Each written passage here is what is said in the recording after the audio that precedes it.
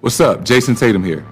Ball up wherever you are with NBA 2K Mobile. Playing game events to collect NBA legends and rising stars to assemble your dream team and settle things on the court. Download NBA 2K Mobile now on the App Store and Google Play. Hello and welcome to another episode of the Pick a Side Podcast. My name is Moran and I'm here with Jack, Barteck, and Riv. This is now episode 43 of the podcast. In this episode, we're going to be talking about PJ Walker, Taysom Hill's first start, Joe Burrow's injury, if the Eagles should bench Wentz, why was Tua benched, if Justin Herbert is Offensive Rookie of the Year, if the Jets or Jaguars will win the number one pick, and the Titans beating the Ravens, the Colts beating the Packers, and if the Chiefs are still the team to beat. Then we're going to finish off the show with NFL Pick'em Week 12 and our Week 12 top 10 power rankings in the NFL. So, guys, second live episode. How does it feel, man? Well, this is my first. Yeah, this is his first episode, except for he was here for the draft, like half of it. But I'm excited to get Riv in here, see how he deals with the callers, because we had to deal with the callers already. Yeah, we had to deal with the callers. Jack doesn't want to take a L. Yeah, he don't want to take an L in public. I'll take an L when I deserve an L. I think you deserve that one. All right, so we're going to start off with the first topic. PJ Walker had his first NFL start, and this is a guy who came from the XFL. I mean, his story is incredible. He was cut 12 times from the NFL. He went undrafted. The only reason he went to the XFL is because Andrew Luck put in a word for Oliver Luck, the XFL commissioner, and said, you got to get PJ Walker in the XFL. And he balled out. He got opportunity, and he started. I mean, how did you feel about PJ Walker's first start? You want to start or you want me to start? You're going to talk longer than me. So I give him a solid, C plus B grade. I feel like he played pretty well aside from the 2 interceptions. I feel like for the most part, it took him a little bit of time to get comfortable with the game and get situated. But I feel like once he was comfortable, once he understood the game, he started to play really well. And they won the game. So, that's always a benefit. Regardless of how the quarterback plays, his first start was a W. So, shout out to him, props to him for getting that win. And I just think he played really good for the most part. Yeah, I thought he was solid. I mean, he was by no means perfect. He was by no means great. He might not even have been good. He was just good enough. And it helped that his defense played really well against a Lions team that just looked lost. But, 24 of 34, 258 yards, a touchdown, and granted 2 interceptions. I thought he threw the ball pretty well. He had good pocket presence. He's a quarterback, and you could tell it's in his blood. Like, you could tell he's a quarterback at heart. And the one thing that he needs to improve on if he wants to seriously be an NFL starter moving forward is he's just got to get used to the NFL game speed. I thought that there were a couple throws he made that were just terrible decisions. I thought he tried to fit some balls into some tight windows that might work in the XFL, might have worked at Temple, but are just not going to cut it in the NFL. And if that's his biggest problem, that's okay, because that's something you can iron out and work on moving forward. The fact that he has the arm strength, he has the pocket presence, and he looks like he kind of belongs out there is all good signs to me. And it always helps to start with a W, even if it helps that your defense put up a donut. So I would feel good about it if I was him. It's not like he came out and looked shell-shocked, so it's a good sign in my opinion.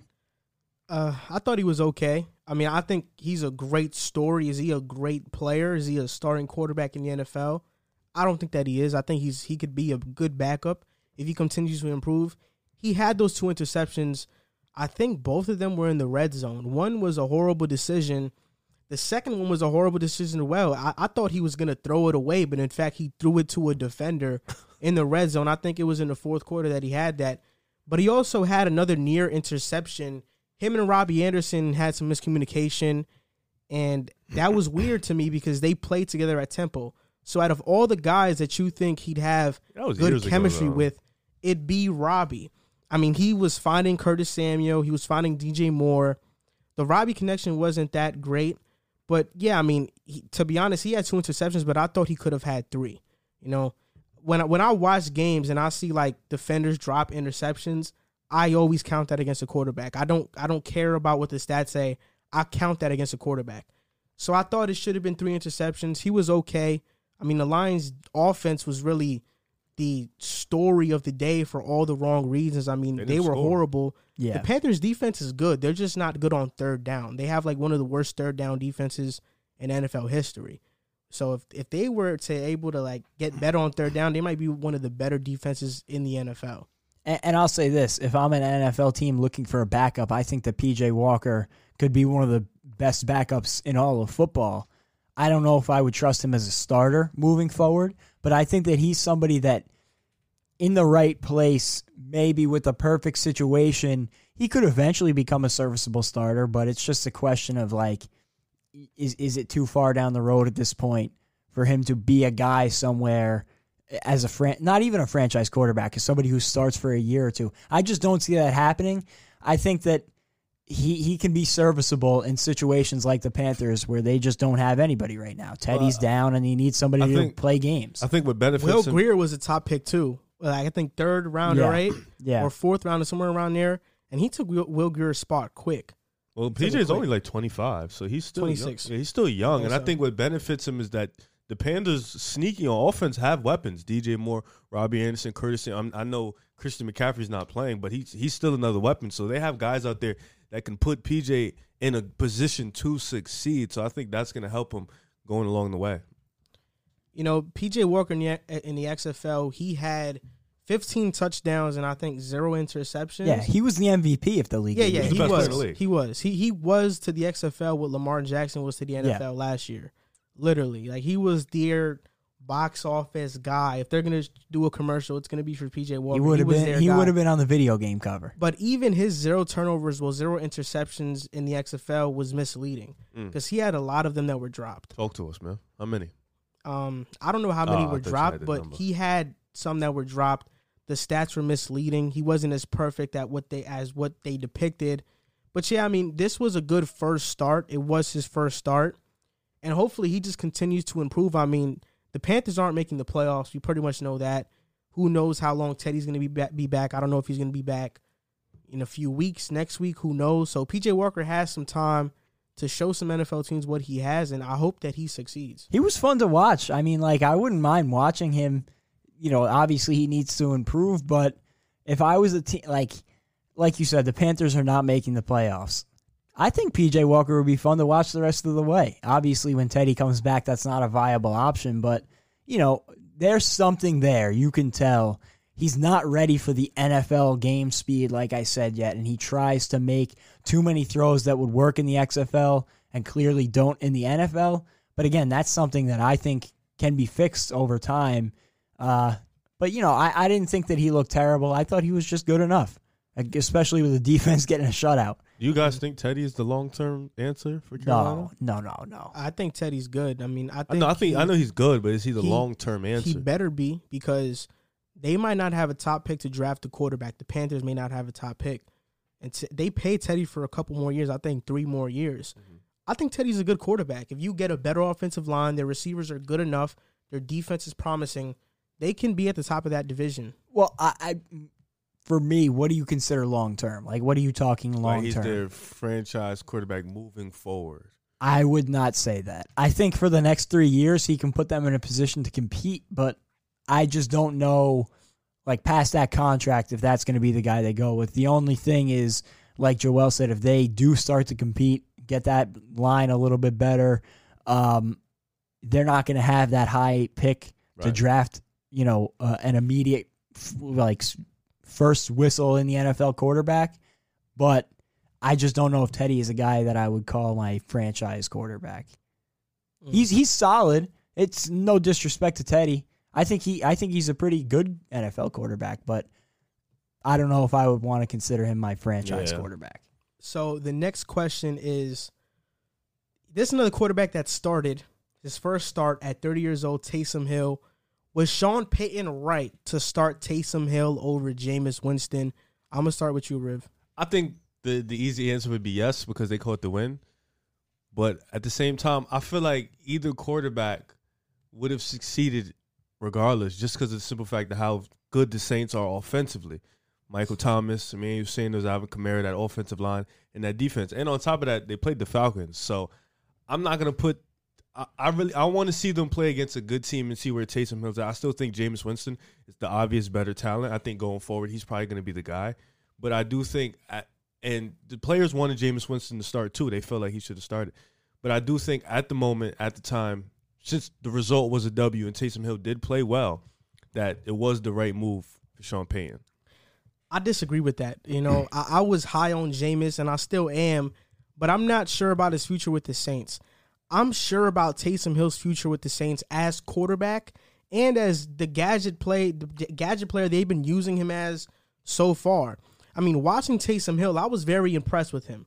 He had one mistake in the game. It was a red zone interception in the first quarter, and then he had a fumble late in the fourth quarter off like a power run. But he was the obvious right choice to start, and Sean Payton was right about it. I mean, this is a guy that he has a cannon for an arm. He threw a 50-yard pass to Emmanuel Sanders that should have been a touchdown that got called back. But it was a hell of a throw, and I was like, wow, I didn't know Taysom could do that. And he showed me he can throw. He was making quick decisions in a short passing game. It seems like Michael Thomas is always open for them. Every single time there was a play, I was like, Thomas is going to be open, and he had yards of space. I mean, like nobody was near him. And this was his best game of the season. And granted, he hasn't played the whole year. He's played games with Drew Brees, and he has not put up these numbers this year. So I thought that was a good sign for the Saints. I thought it was interesting because it's funny, Jameis Winston, from the time Drew Brees was considered out, was the most added player in fantasy football on ESPN over the past week. It was just a given. We had a topic on what Jameis Winston would be as the Saints quarterback, but when you look at it, it was an interesting decision. The Saints players, like Riv said, at least were split on it, according to reports.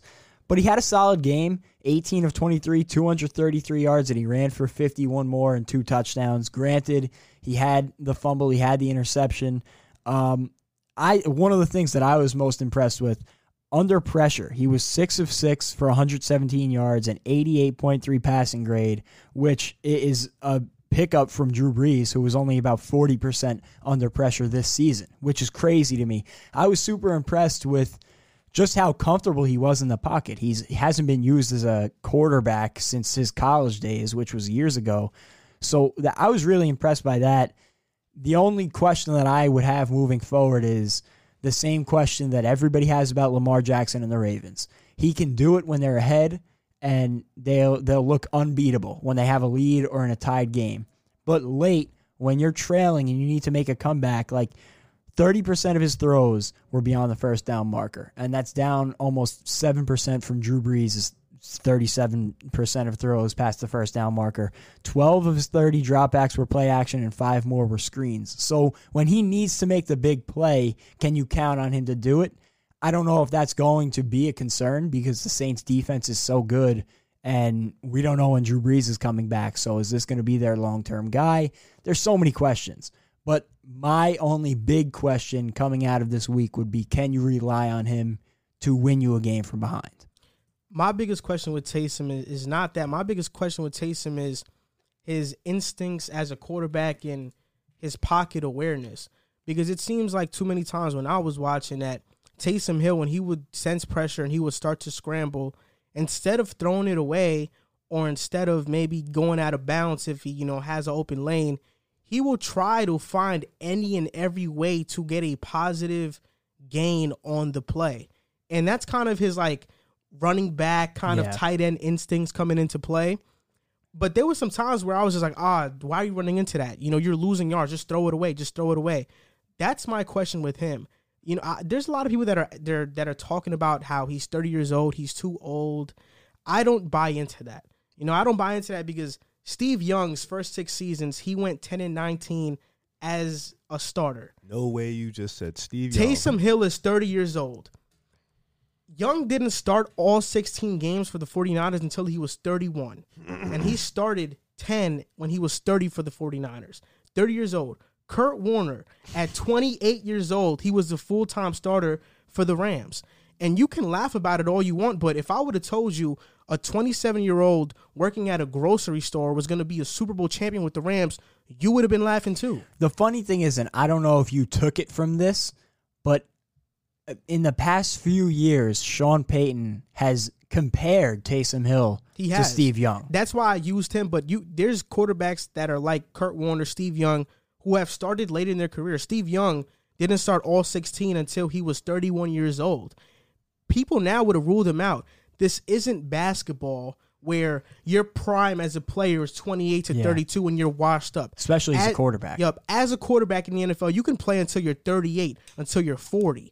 Taysom Hill, this could just be the beginning of his career, and he can have a good 8 years if he starts with the Saints. And I saw enough from him that, I could start him because Jameis, he might be a better thrower of the football when, you're throwing long passes because he's not that good at like short intermediate throws.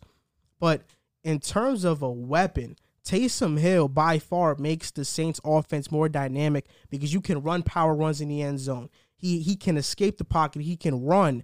There's just so much more you have to account for with Taysom Hill than with Jameis Winston. Yeah, and one of the best things in Taysom Hill's favor, I think, is you look at the landscape of the NFL right now and who are becoming the stars. Patrick Mahomes is on a different level, but he can run the football. Lamar Jackson, Deshaun Watson, all these Kyler Murray, all these young quarterbacks coming into the NFL can run the football too. And if you can't, you're almost ostracized for it. Like, think of the best quarterback recruits in the country.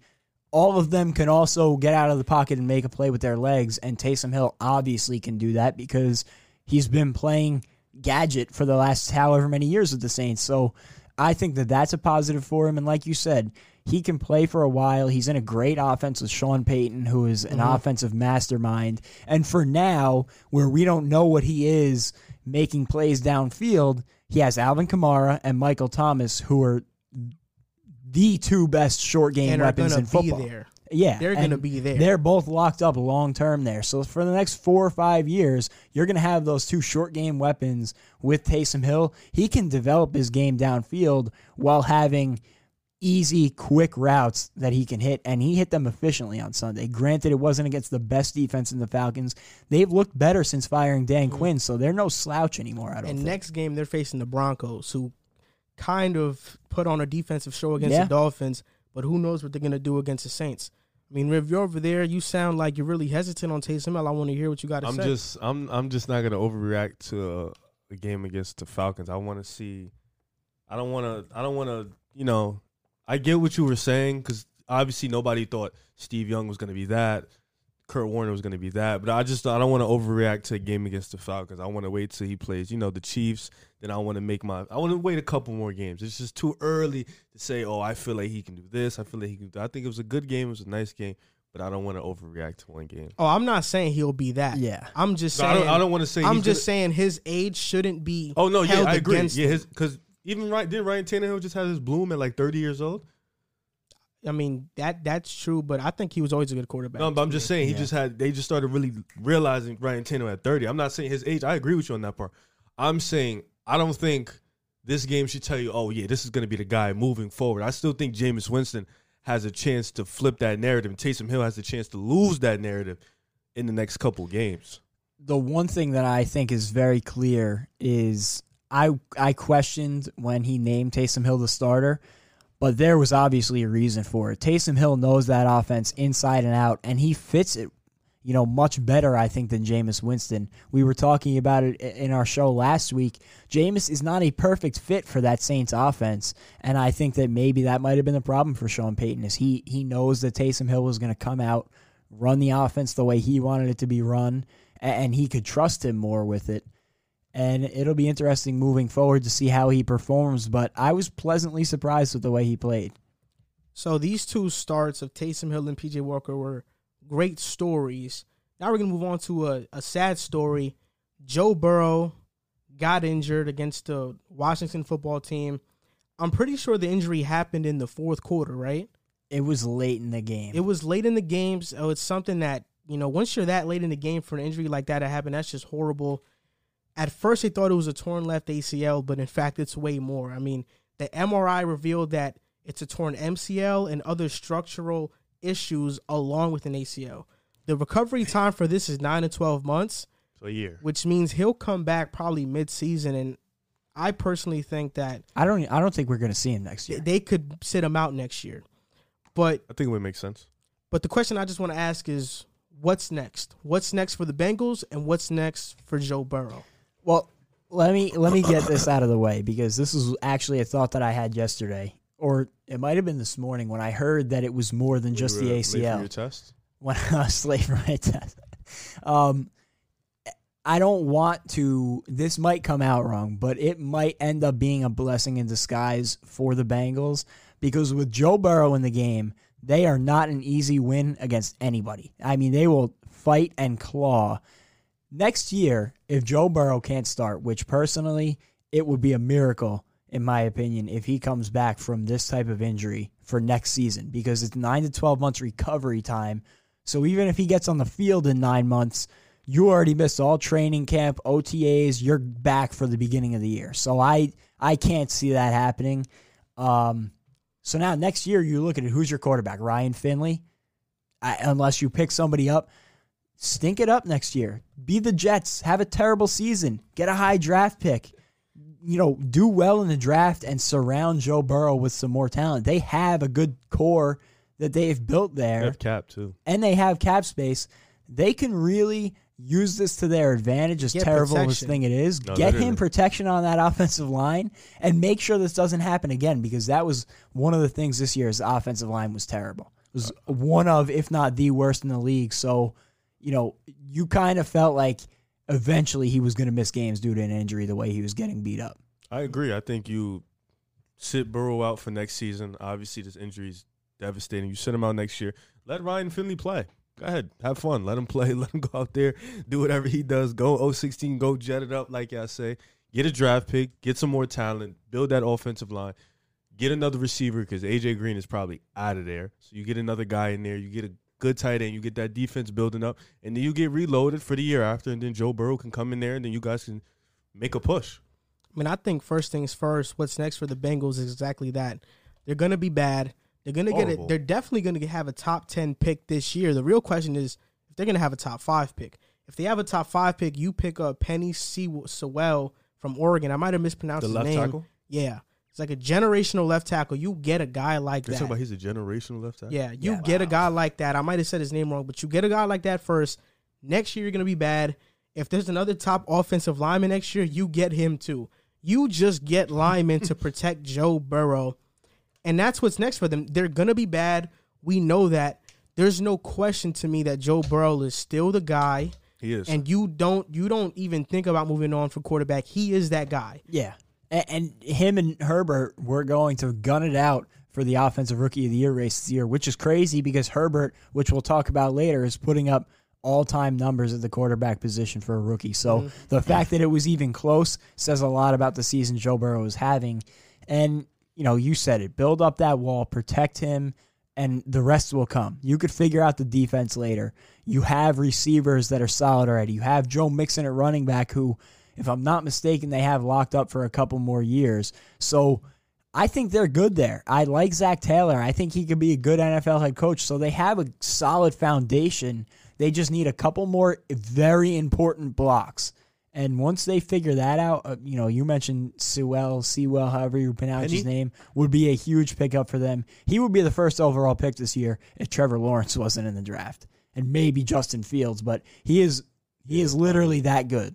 That's so. If you can get him in the building, I mean, that's just they need one to get step. him in the building. Joe Burrow was sacked 32 times in 10 games. What was that top? Was that number 3 on the list? I'm not sure if that was number 3 on the list, but I just know that's a lot of times to get sacked in those amount of games. I know who's number 1. And he was probably pressured on probably half of his dropbacks. The thing about it is that I think Joe Burrow will come back good from this injury because he doesn't rely on athleticism. He has great arm talent, or I guess you could say great, maybe pretty good, borderline his great. IQ is off the chart. That's what it is. How he reads defenses, that's what makes Joe Burrow great and potentially has the potential to be one of the elite quarterbacks in the NFL. Right now, there was a question. I was looking at the headlines of First Take this morning in sports media, stuff like that, just mainstream media. And First Take, one of the questions was, is it the Bengals' fault that Joe Burrow got injured? What? And to answer that question, I don't think it is. We see quarterbacks with bad offensive lines all the time that don't get hurt. I mean, Daniel Jones, he hasn't gotten a major injury. Sam Darnold, we could name so many quarterbacks that it hasn't happened to. This is just bad luck. It happens like this in football. It just happens like that in football sometimes. You could have as great of an offensive line as you want. Look at Dak Prescott. Yeah, exactly. All it takes is one bad landing, which is what it was. Wentz. Yeah, think about it this way. He got sacked 31 times before that and was perfectly fine, to an extent at least. And now, just because one wrong landing, if that didn't happen, the question wouldn't be, are the Bengals failing Joe Burrow? It would have just been another sack. So as much as they didn't build up that offensive line, Rome wasn't built in a day. They went out and they got their quarterback of the future, and beyond that, they didn't pick again for 31 picks. So I don't know what you want them to do. You know, you can only do so much in 1 year. For the fact that they found Joe Burrow, who looks like a franchise guy, that's impressive enough. And I think that, like I mentioned with what they want to do next year, you find your franchise guy, the rest falls in line. So now they got to find the offensive line and work from there, I think. We've talked about two quarterbacks that got their first start. One quarterback got a major injury. Now we're going to talk about two quarterbacks that got benched and one that people want to get benched. The first one is Carson Wentz. I know, Riv, you're an Eagles fan, so I want to ask you the question first. Is it time to bench Carson Wentz? You know, it's a tricky situation because if we bench him, what are we gonna put Jalen Hurts in? Right? We're gonna put him in a pretty sickening situation for him to get hurt too. I don't think you bench him. I think you just ride out the season. Season's already a lost cause. Even if we make the playoffs, we're probably gonna get destroyed by the Bucs. Right now we're supposed to be playing the Bucs, so they're gonna destroy us. I think you ride him out the season. You play him the season, because if you bench him now, you put Jalen Hurts in. There's a chance. It's not like that offensive line is going to get any better. It's not like the receivers are going to get any better. The injuries are still going to happen throughout the year. The defense has been playing well. The past defense has been playing really well. So that's one thing about us, and that's been a struggle for us all year. It's sad that now that's better, everything else has dropped. So I think you start him for the rest of the year. Just ride it out, and then you figure out in the offseason, because this year's a lost cause.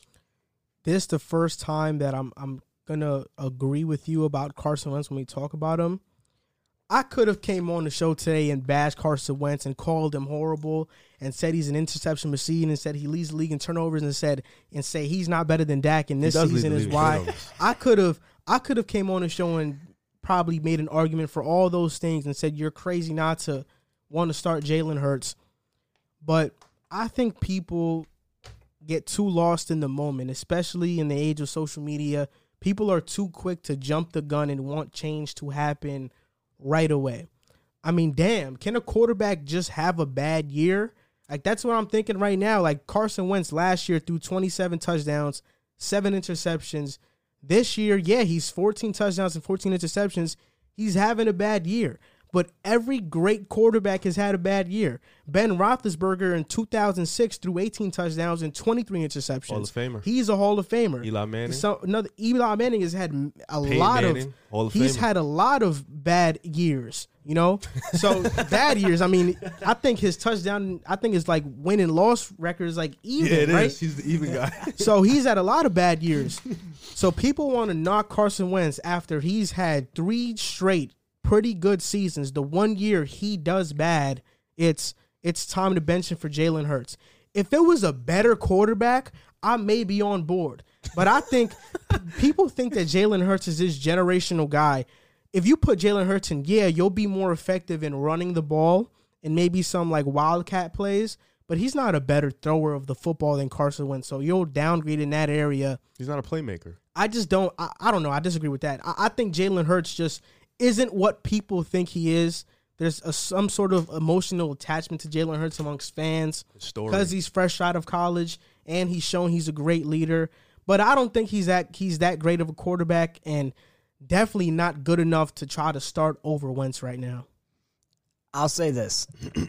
Carson Wentz you could make an argument for the worst starting quarterback in the league this year. I mean, he entered this past week 32nd in completion percentage, 31st in yards per attempt. He had the most interceptions and the most sacks in the league. He was the lowest rated starting quarterback by PFF coming into the week. So, I mean, And on top of that, he was the lowest graded quarterback in the entire league on first down, which just kills the flow of the offense, and it shows in their offense throughout the season. The one thing, and I agree with you, I think that people are too reactionary these days, and I don't know if I would say I would bench him personally. The one thing that I really disagree with coming out of the Eagles is Doug Peterson said this past week that benching Wentz would send the wrong message to your football team that this season is over. And I could not disagree with that more. I think that the way Carson Wentz has played this year has hurt their playoff chances. And I don't know that many quarterbacks would be doing better in this system. And I do want to say, to his defense, because it's something I'll mention about another quarterback later in the show, his receivers have not been good. I mean, Travis Fulgham has been solid, but other than that, he hasn't had a consistent receiver all year long. Travis Fulgham is starting to get treated like a number one receiver. Yeah, exactly. Denzel Ward was on him a lot of snaps, and he was locking him down. And that's the problem. If Travis Fulgham is getting guarded like a number one, who else is getting receptions? Greg Ward, Jalen Reagor's been hurt. Alshon's been back, and he hasn't did a lick. His receivers have not been there whatsoever. His line has been very poor all season long, and that leads to at least some of the sack numbers. So the situation isn't great. The one thing that I would say is I think that drafting Jalen Hurts in the second round showed that they saw something in him. And right now, I think that football team at the top of the division needs a spark. And I think that Jalen Hurts could be a spark for that football team. I'm not saying that I think they should bench him or shouldn't bench him, but when it comes to Doug Peterson saying he thinks it would send the wrong message to the team by benching him, I disagree completely. I think it would send a good message to the team that they want to win this season, even at the cost of benching their quarterback who they're paying $100 million plus over the next 4 years. I think that it would send a message to the team that we want to win at all costs right now. Do I think he'll do better? Like you mentioned, I think the run game will be better, and maybe that's what they need because their receiving game hasn't been good this year, so maybe it would be a plus. But right now, I don't see any avenue for the Eagles to be the team that we thought they were going to be this season. I would say, because the running game has been, I think Miles Sanders is top 5 in yards per carry. So he's been one of the lone bright spots this year. I would say blame has to go from top to bottom. I feel like everybody's blaming Wentz, and he's the quarterback, so he's going to get most of the blame. I think he deserves a lot of the blame, but I feel like Doug Peterson's play calling on offense deserves blame. I feel like the rush defense hasn't been what it's been over the past 4 or 5 years. It's been pretty down this year. I think the receivers, obviously, you guys haven't been healthy. We're paying Deshaun about $10 million. We're paying Alshon about $13 million. They haven't been healthy. Travis Fulgham, like you said, he's been good, but you put a number one corner on him, what does he do? He's quiet all game. Jalen Reagor, because he's not a number one. Yeah, Jalen Reagor, he'll be better down the line. This is rookie Travis year. Fulgham is just, I think Travis Fulgham is just adjusting to the coverage. I think he's going to be really good. He's good. I just think he's never had the maybe he can be a number one down the line, but right now I don't think he's a guy that you could put at the number one spot. And Richard Rodgers has been your most consistent receiver. Think about that. And the one that Carson Wentz trusts the most. When I watch, I think he trusts Dallas too. I think Richard Rodgers just took that spot though. When I just watched the game, because I see Richard Rodgers and that Wentz connection much more. Because Dallas is getting guarded like how Zach Ertz was getting guarded, because he's taking that spot because Zach has been hurt. And that's another guy who's playing horrible. He didn't fell off too. So I think this roster is one of the oldest in the league, and also we put in a lot of cap in this roster. So now we're going to have to make a huge adjustment. Yeah. I'm pretty sure we're probably going to rock with Carson Wentz next year. We got Travis Fulgham. He's young. We got to pay him. Jalen Reagor's young. Miles Sanders. So we have young talent. Yeah. But we just got to figure out, everybody has to take blame. We need a new play call. I saw on the Eagles page they might make a push for that Eric Bellini guy. Eric Bieniemy? Yeah, I hope so. Bellini. Yeah, I hope so. I mean, but I'm tired of everybody blaming Wentz. Everybody deserves blame. Wentz gets about 35% of the blame. And then that's when we start dodging it to everybody else. What I think is an important date, October 11, 2018, Carson Wentz had a back fracture. And since then, he's played 34 games. He's thrown 63 touchdowns. He's had 32 fumbles, and he's had 27 interceptions. I think it has to do with it. I think it definitely has something to do with it. I was going to ask that question before you move on. Is he has never been the same since that MVP season. Is he ever going to get back to that level, or did they make a mistake in paying him all that money, hoping that he would? Well, think about that year. That year, that was an impressive year. We had a great run. We had guys who knew their role. Everybody was happy. The O-line was playing great. We had receivers. We didn't have like a number one, but we had guys who just knew what to do. Yeah. Then we fast-tracked this year. Alshon's unhappy. We got guys coming off the practice squad. Carson Wentz, a lot of the times he has to run out the pocket and make a play. He seems a little timid with the guys he's throwing the ball to. He holds the ball too long. So to get back to the MVP level, I feel like he just has to find his confidence. That year you saw him. He was lighting the league on fire, and now he's confident. He's unconfident. He doesn't throw the ball like he used to. He's hesitant a lot of times. Sometimes he tries to make a play by running when somebody's open. I don't think he trusts in his offense because he's been sacked so much. He just feel like he has to play hero ball all the time. So I think once we instill some confidence with our team, I think he'll be all right. I think they were in a tough situation that year. They had to pay him because Nick Foles was coming off that Super Bowl MVP. So you had to show confidence that Carson Wentz was a guy. They were in a tricky situation. Did they pay him prematurely? Yes. Was it the right decision to pay him?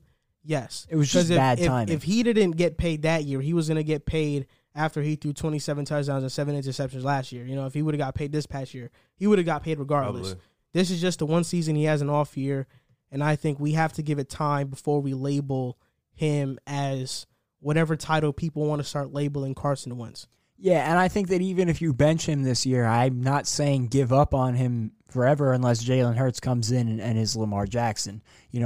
I think that even if you bench him this year for Jalen Hurts, it could be just a this year thing or this game thing and test it out while also believing Carson Wentz can be your franchise guy. Maybe the situation just isn't good for him right now.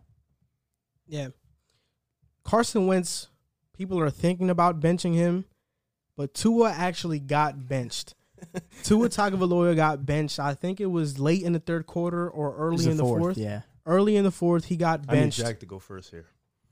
In all honesty, I got a lot to say about this subject, but I'll let you. If you guys want to go first, you guys can go first. How long are you? Because mine's I don't real think I'll say too much. I think maybe like a minute, 2 minutes. I want to hear what you say first. So before you speak, I just want to read this quote by Ryan Fitzpatrick before you even speak and go on your little 1 to 2 minute monologue here. He says, "It's very clear this is Tua's team," Fitzpatrick says. "Tua is going to continue to get better and grow. There is no controversy. It's his team, and he's going to continue to lead the team. We just have to all pull in the right direction." So before I hear what you have to say, I just want you to understand that Fitzpatrick believes that this is Tua's team. Of course he does. Who cares? Yeah.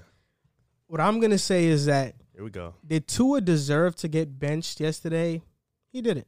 The only bad, alarming decision that I've seen from him was in the first quarter where he threw the ball rolling to his right, kind of like an awkward throw, and Justin Simmons intercepted it. I didn't see enough throughout the game for Tua to get benched. After that bad decision, I didn't see him make any other bad decision. By the way, that interception was called back, so it didn't show up in the stat sheet. But whatever. Ryan Fitzpatrick came in, and Fitzpatrick's first drive, he was about to throw an interception, but it got dropped. He led the team down the field. They had a chance to score and tie the game up. Justin Simmons makes a great play on the ball and intercepts it. And I don't think that pass and that play was on Fitz. Yeah, I just thought that was a great play by Justin Simmons. He was all the way on the other side of the field and made that play. With that being said, Tua has not been impressive so far. He has not been somebody to me that I look at and I'm like, wow, I see something special. I see something great. Tua, he can be a good quarterback. He can be a game manager-esque quarterback. That's who he's going to be. He's not that guy. He's not going to be that guy for the Dolphins. He's not going to be that guy for any other team. He was a great college quarterback. He won't be a great NFL quarterback. And the Dolphins roster is starting to come along right now. Brian Flores is a great coach. Their defense is top 10. They're getting some more offensive pieces. they're just going to continue to build. They have a pick in this draft to maybe draft a quarterback, but outside of Trevor Lawrence, wait a minute. Outside of Trevor Lawrence, there isn't a franchise guy that I think that you could spend the pick on. I think Justin Fields is good, but is he Trevor Lawrence-esque? Ohio State quarterback. Zach Wilson. He's had a great year. Do I believe in him? He's kind of short. He has a great arm. He's not that mobile. Trey Lance, I'm not sold on either. The guy the right decision is only Trevor Lawrence if you're trying to give up Tua, right? That's not going to happen. And so if any team, not to cut you off, if any team could do it though, it is the Dolphins because they have enough draft capital. Yeah. But Jets won't do that. But what I'll say is that Tua is a game manager. He's not going to be the franchise quarterback for the Dolphins. He's just not. And the decision for the Dolphins to pass up on Justin Herbert is going to haunt them because the Dolphins will be a good team. They'll be competitive, but we're always going to look back and be like, they didn't reach their peak or they didn't reach their maximum potential because the quarterback position was always holding them back, which happens to a lot of teams. We saw that with the 49ers last year. Great teams, you need a great quarterback to win, and Tua is not that. He's a game manager. And I think if you can, in the offseason, if there's a guy, you talked about Dak to 49ers. What if Dak goes to Miami? I think Dak, you got to get a guy who's shown glimpses of greatness and can be that guy. Tua's not that guy. He's a game manager at best. The decision not to draft Justin Herbert will haunt the Dolphins for as long as his run continues. This topic might get heated. You and I both know that's not going to happen. Dak Prescott to the Dolphins. It might not happen, but I think it should. You said a lot of things just now. Okay. Let me start. I first want to talk about the original topic at hand. Please go there first. So, you look at the game. I don't think that Tua played bad. He didn't play good. He was just average, and I want to give credit to the Broncos because a lot of people have talked about the Dolphins. The Broncos' defense was terrific. They played great, and the Broncos have been one of the most unfortunate teams all year because they stayed healthy. They really could have at least made some people's lives a lot tougher this season, but with all the injuries they've had, you haven't seen them at full strength. They played really well, and that defense was awesome. Tua was sacked 6 times. He didn't really get any help from his receivers creating separation. I'll say half of those sacks were on him holding the ball too long. Yeah, at least half of his sacks were on him holding the ball too long. His receivers didn't get great separation. I'll say that too. And he faced pressure on 44% of his dropbacks, which is not great. Not a great situation to put your rookie quarterback in. And the offensive line has been much better the last 3 starts coming into this one. But like I said, he didn't play well by any means. The reason he got benched is because when you look at it, the Dolphins were down 20-10 with 10:44 left when Fitzpatrick came in. In Fitz's 6 starts with the Dolphins, their offense averaged 354 yards a game, as opposed to Tua in his 4 starts, they averaged 240 yards a game. And other than that, big drop off. Other than that one drive against Arizona towards the end of the game where I believe he tied it up at 27, you haven't like you said, he's been more of a game manager than anything. That one drive against Arizona, I feel like he showed signs of, okay, this guy can be something. Other than that, they've been babying him into this offense. And you know just as well as I do, Ryan Fitzpatrick, he is going to be the hero or the zero in the game. And that is what the Dolphins needed. They didn't need Tua to be a game manager for the last 10 minutes and 44 seconds. They wouldn't have won the game. The offense was not doing anything. With Ryan Fitzpatrick, at least you have a chance that he will come out and be that hero and make the plays downfield that I don't think Tua, they'll put him in that position right now. So, okay. Is Tua that guy?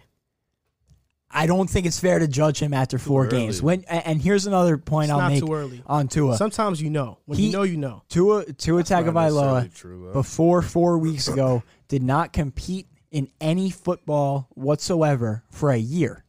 So you're bringing a guy from never playing in a football game over the course of a year to starting to ease him back into the offense. And we all agreed on that over the past 3 weeks. They've babied him into the offense. They've been running a lot of play action, a lot of short routes. They haven't been forcing him to do too many things that you would expect out of an elite quarterback. So, he hasn't been Justin Herbert. I'm not under any illusion that he has been. But I don't think it's fair to judge him 4 games into his career. Do I think that Justin Herbert will have a better career based on what we've seen? 100%. And people will look back at that draft, I think, and say, wow, they missed on Justin Herbert. But I don't think that should be an indictment on Tua. And I do think that Tua can be their franchise guy. I'm not ready to say he's not. Not a chance. Not a chance. He just went on and told me their offense was better with the journeyman quarterback than with the fifth overall pick. They threw more yards? I said in the position they were in a better spot to put Ryan Fitzpatrick in. No, but you told me they average 100 more yards with Fitz than without. Yes, because Tua. They run the offense differently. So, okay. You know that what Tua's known for is RPO.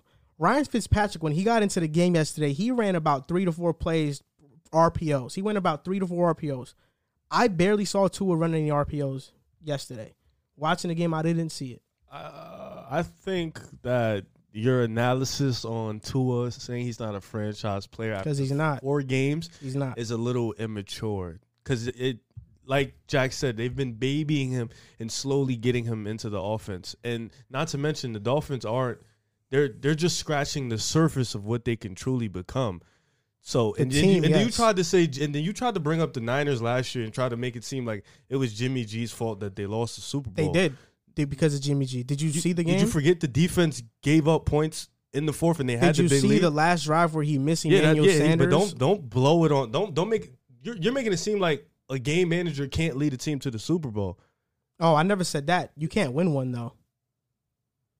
I mean, in history, when is the last one besides Nick Foles and maybe Eli Manning? Like, all quarterbacks who've won the Super Bowl have been great quarterbacks. But Tom Brady, Peyton Manning.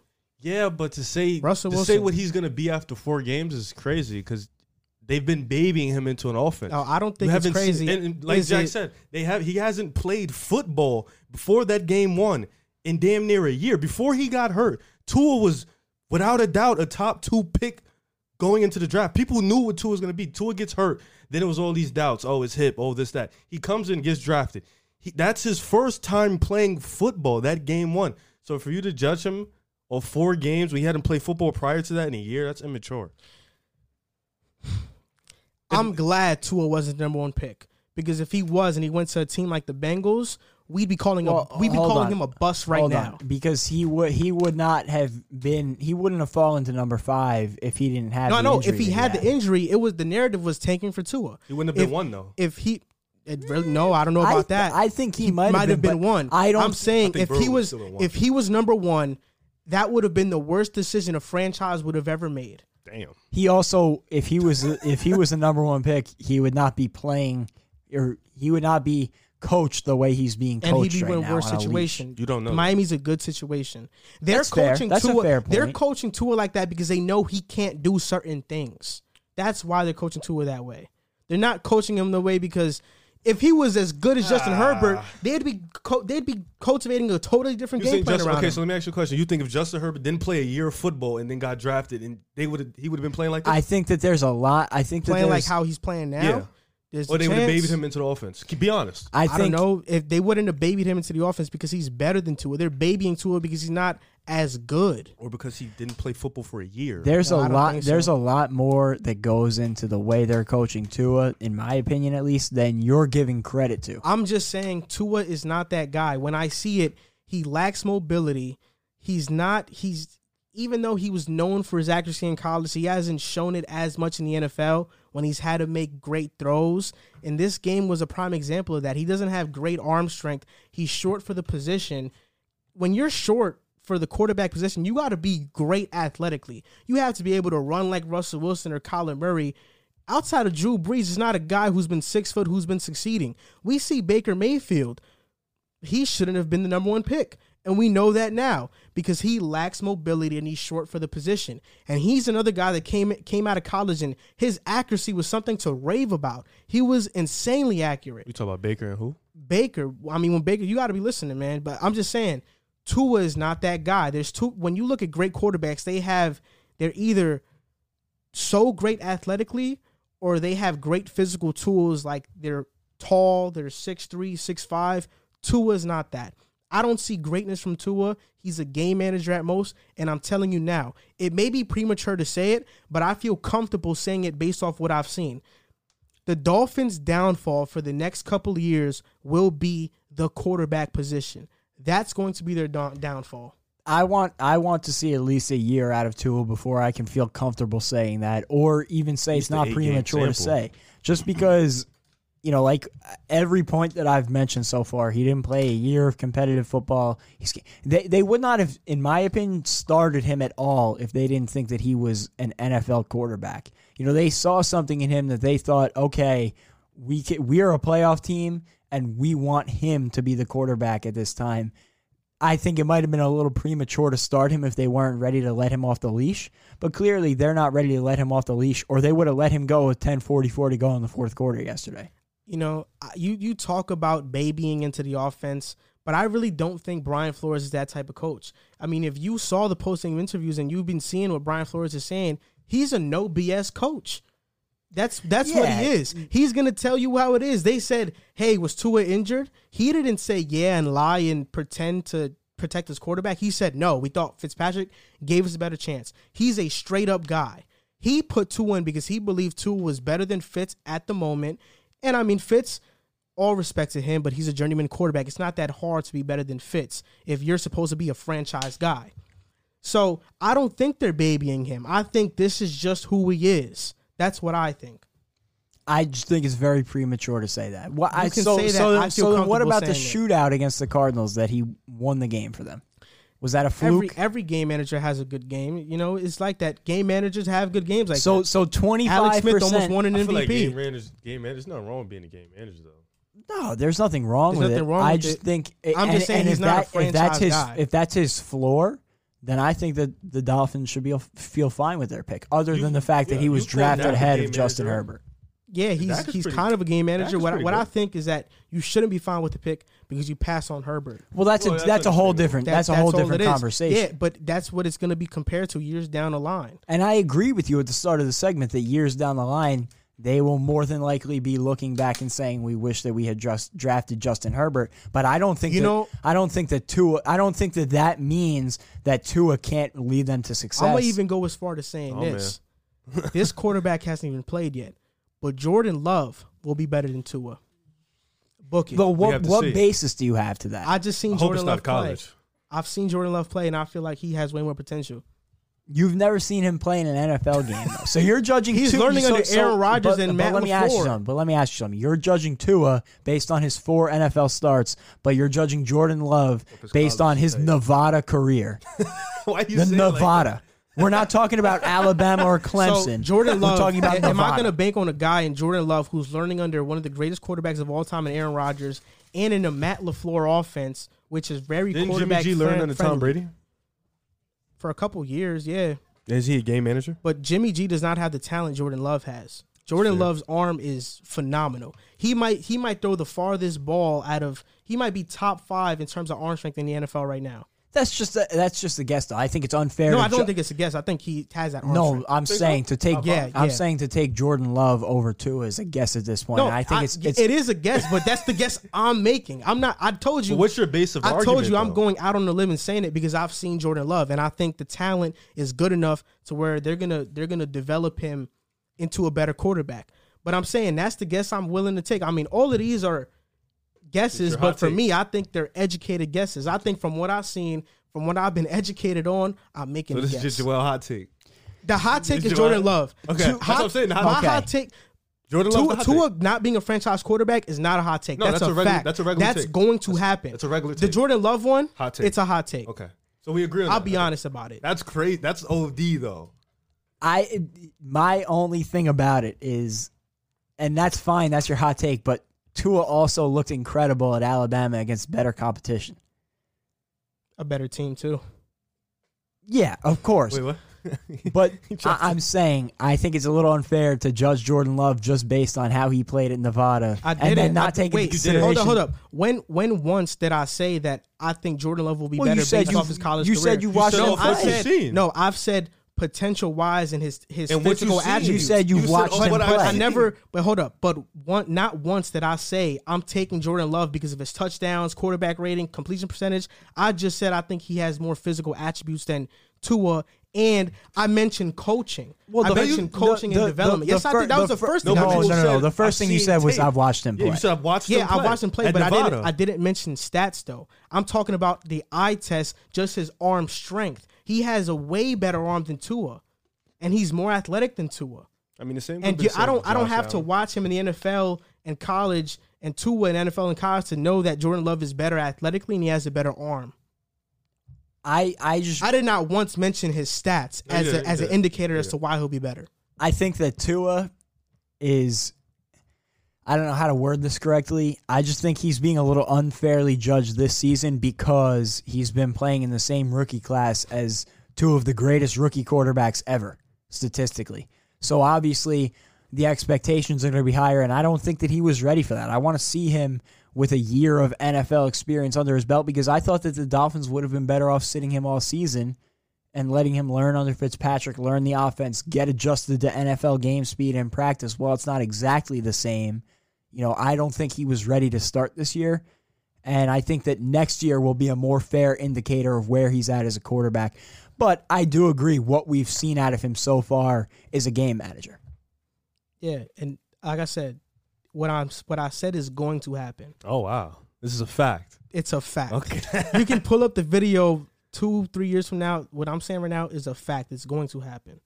But now we're going to move off this non-franchise game manager quarterback. We're going to talk about a franchise quarterback, the quarterback that the Miami Dolphins should have taken, Justin Herbert. And the question is easy.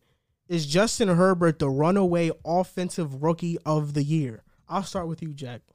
Yeah, You thought I was going to start with you. Yeah, I thought you was doing it's not even close. The only person that probably, let me bring everything into play here. The person that was neck and neck with him, I think, or at least proverbially neck and neck, was Joe Burrow. And him going down on Sunday, unfortunately, he's out of the race.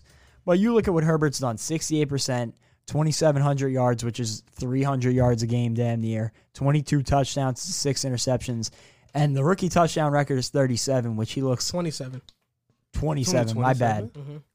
She's well on pace to beat. He should far and away be the winner.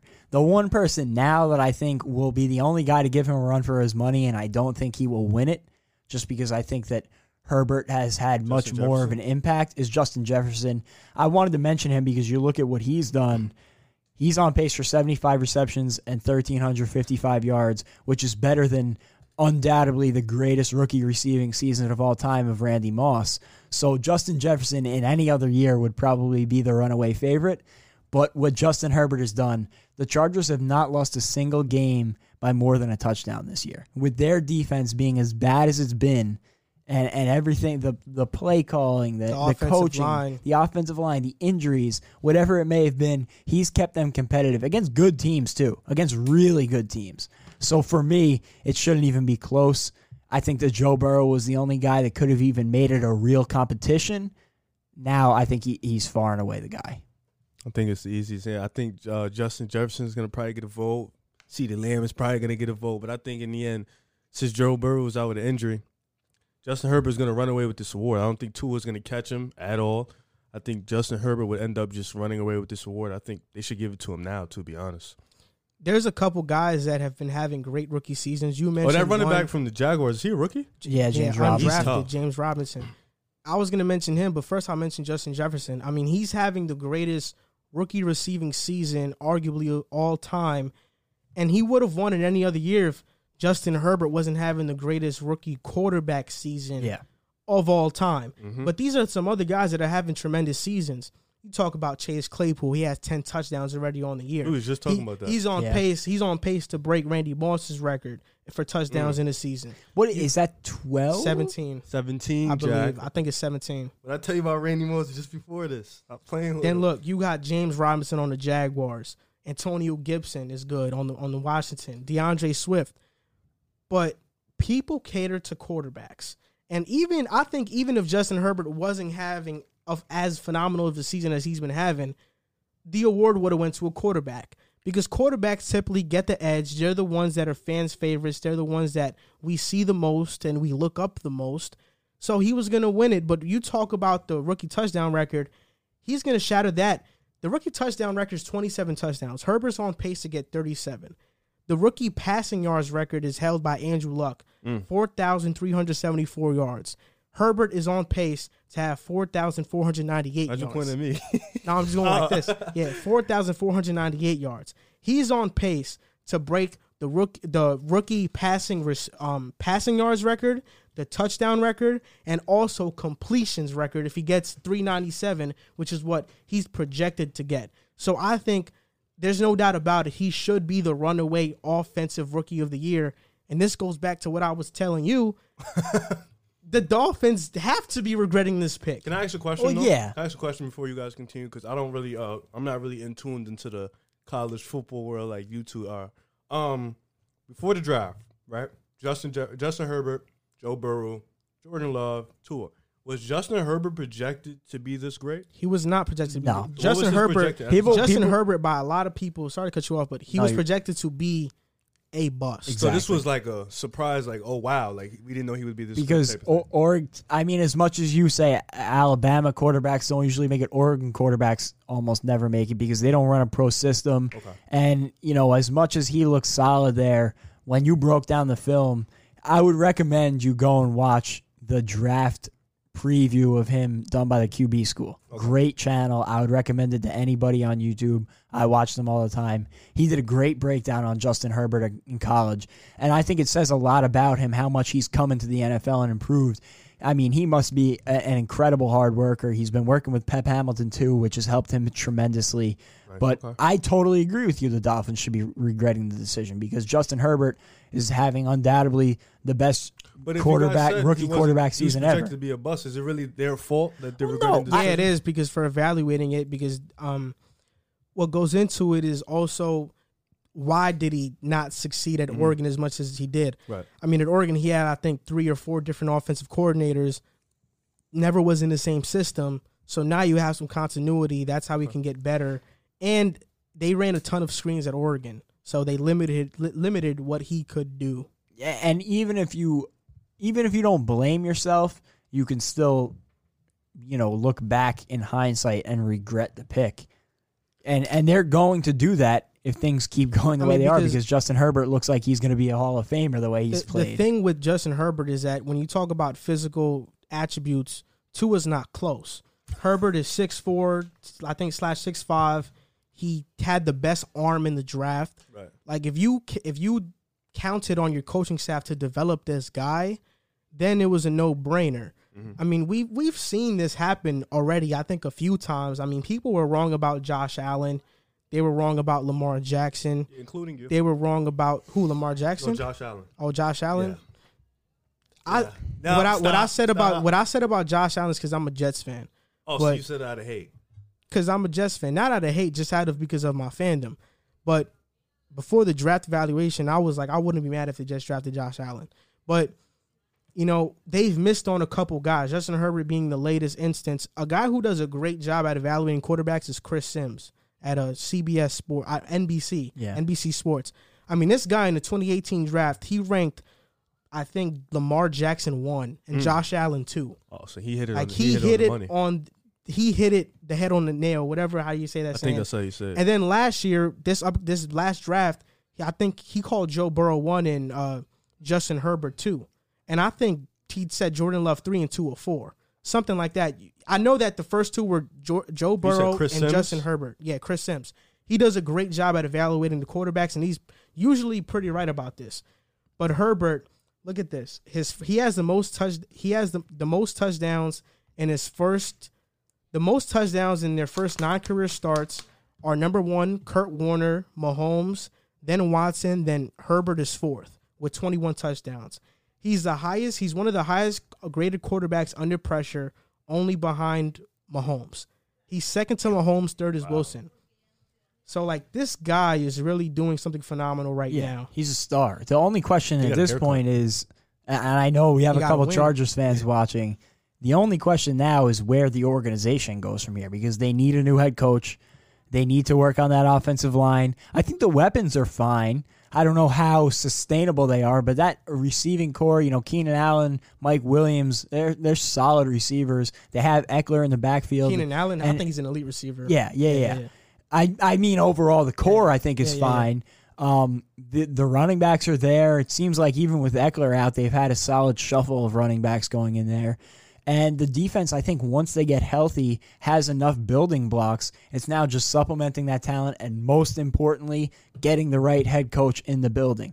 Bring in Eric Bieniemy. Keep him in the division. I don't see why he wouldn't want that job. That'll be the perfect job for him with a superstar-type talent at quarterback and a pretty solid backbone to build around. I think that would be a perfect job and the perfect guy to bring in. But the coaching job is super important. And, building from there, they could be the next Chiefs. Justin Herbert is just the latest great quarterback that we've been seeing glimpses of. But there are two teams right now that are in a race to get that next projected great quarterback, which is Trevor Lawrence. It's the Jets and the Jaguars. The Jets are 0-10 now. The Jaguars are 1-9. And the question is, who's going to secure that number one pick? Because I think if the Jets win one game and they both finish off with one game, the Jaguars get the first pick, right? Because strength of schedule. Exactly. I know the Jaguars have the easier strength of schedule over the entire season, so they would get it. You guys will lose every single game y'all play. There's no doubt about that. So who is going to get the number one pick? Will it be the Jets or will it be the Jaguars? Jets. You want me to go? Well, yeah, you could go. I think we'll agree on this. I think he's going to say the Jaguars. I don't think that there's any way the Jets win a game. Okay, so first I'll name the Jaguars schedule. They have the Browns, which I think is a definite loss because the Browns have actually looked pretty solid. Granted, it hasn't been against the best competition. I think the Browns are a loss. The Vikings, loss. Probably a loss. The Titans, a loss. The Ravens, a loss. The Bears, who knows with them at this point in the season. They're not going to score. And the Colts, a loss. The Jets have the Dolphins, which I think they're going to get blown out. There's no way they move the ball against that defense. They have the Raiders, going to be another blowout because the Raiders are a much better team than people give them credit for. The Seahawks, there is no chance. They might put 50 on There you is guys. no chance they stop Russell Wilson. The Rams, who we see them right now competing on Monday Night Football with the Bucs, I think they might actually be winning. The Bucs are winning. Okay, so they're at least in the game right now with a top 3 or 4 team in football. We're going to lose that one. The Browns, who I just said are going to beat the Jags, are also going to beat the Jets. And the Patriots, that's what it's going to come down to week 17. Can we lose to the Patriots week 17? I'm not under the belief, like Joel is, that you guys have looked any types of better with Joe Flacco. They have looked better. I think you guys are still that same horrible team that you've been playing with. They're still really bad, but they have definitely looked better. Bro, and the fact of the matter is, we had 7 touchdowns, I think, in the first 8 games or the first 7 games. Yeah, and we have 7 touchdowns in the last 3 games. It also helps that Adam Gase gave up the play calling duties. Although they're still not good, they're an improvement, which is not saying much. But Sam Darnold is also maybe coming back this week. He's supposed to practice on Wednesday. So if he plays, I think that's better for the Jets in terms of this because Sam Darnold, he's looked terrible with the Jets. And I don't think that's an indictment on Darnold as much as the Jets offense, but I don't care who they put out at quarterback. I don't see the Jets winning a single game this season. I think that the Jaguars have more winnable games on their schedule, and I think that they've looked better overall than the Jets at points in the season. Like, I think you could pinpoint more points this season where the Jaguars looked like a real NFL team than the Jets. Jack, I can't believe what you're saying right now. And the reason I can't believe it is because do you want us to lose out on the number 1 pick? Like, No. do you want us to do it? Because right now, I just feel like you're jinxing the Jets. Oh, well. You're jinxing the Jets. There is a chance. I'm telling you, we know how second half Sam Darnold has looked in the past before. He looks like a franchise quarterback. Second half of the season, Sam Darnold has looked like a franchise quarterback with Denzel Mims, Crowder, and our healthy guys back. Is there a chance we can upset a team like the Browns? Yeah. Is there a chance we can upset a team like the Seahawks who have a bad defense? No. There is. The Patriots, as bad as they look, we almost upset them. I'll let you slide on the Browns and Patriots. This is what I'm Might saying. beat the Patriots. The Jaguars, they're not even pretending that they're trying. They're not trying at all. They have Jake Luton starting. He's because Minshew's been hurt. He's horrible. I know. Who else are they going to start? Minshew's Mike good. Glennon? That's what I'm saying though. Minshew's good, right? Yeah, he is good. And he's supposed to be back in the mix this week. Jake Luton is bad. Jaguars are gonna go 1-15, no doubt about it. The Jets just have to win one game, and they'll fall to the second pick. And in my belief, Joe Flacco's not a bad quarterback. I think he's not going to be starting this week. I know, but Sam Darnold, is he one of the worst starting quarterbacks in the NFL? Yeah, but is he a bad quarterback? No. I wouldn't say that. Can we have a great performance, an outlier performance from Sam Darnold? We've seen it before. I'm not saying that we're going to get it for sure, 100% guaranteed, because I would be jinxing the Jets. So I'm going to say the Jaguars are going to get it. Because I'm not jinxing the Jets. The Jaguars will get it. We need them to win one game. We're looking at the schedule right now, Browns, Vikings, Titans, Ravens, Bears, Colts. I think they could beat the Vikings and Bears. I'll give it to them. Yeah, and that's what I said. For me, if I'm going to say I think the Jets can beat the Browns, then I think the Jaguars can also beat the Browns, because then we're just saying that we don't know what the Browns are week to week. So for me, that means if you're going to say the Jets have 2 winnable games in the Browns and Patriots, I will not give you the Seahawks, because their offense is going to hang a 50 spot on. I don't know. I think that with all the stuff that's been going on between the two teams of trades, I'm telling you, there's a storyline there. There's some tension. Yeah. There's some potential Jamal upset Adams there. Might kill Sam Darnold. Is that a hot take? Is that another? No, Jamal I'm not. hot take? I'm just saying, don't be surprised. Listen, I mean, you called it the Jets Super Bowl earlier in the season. Yes, you did. Yes, you did. I had the Twitter DMs. You said, I don't care if we go winless. I just hope we win that game. Oh, yeah. Well, you called that game the Super Bowl. These players might be looking at it the same way. That was at a way different point. I know, but these players might be looking at it the same way. What exactly did I tweet that game? Was that before the season started? Probably, but yeah, that was a totally different Jets team than we're talking about right now. But I'm just saying, I cannot jinx the Jets and say they will for sure get the number 1 pick.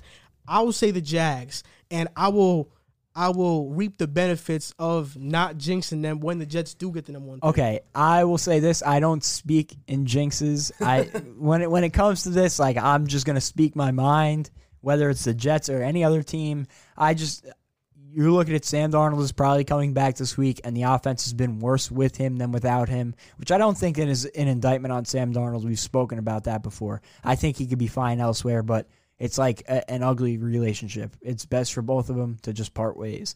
The Jaguars, you just said Gardner Minshew isn't that bad of a quarterback, and he's supposed to be back in the mix this week. So even if he's not starting this week, he should be back by next week. So that just means the Jags are getting better and the Jets are getting worse. And I think the Jags have an easier schedule over the end of the season. I mean, when you look at it, out of the remaining games, on paper, the Jags have the 4th hardest schedule and the Jets have the 6th hardest schedule based on strength of schedule. Well, personally, I look at it, I think they can beat the Browns. I think they can beat the Patriots. I think they can beat the Vikings, because those are 3 teams the Bears, the Vikings, the Browns. Yeah, we get it. Like, the schedule is going to be rough for both of them. We're not sure. I don't know if the viewers can see my chair. My chair is made of wood. I'm knocking on wood.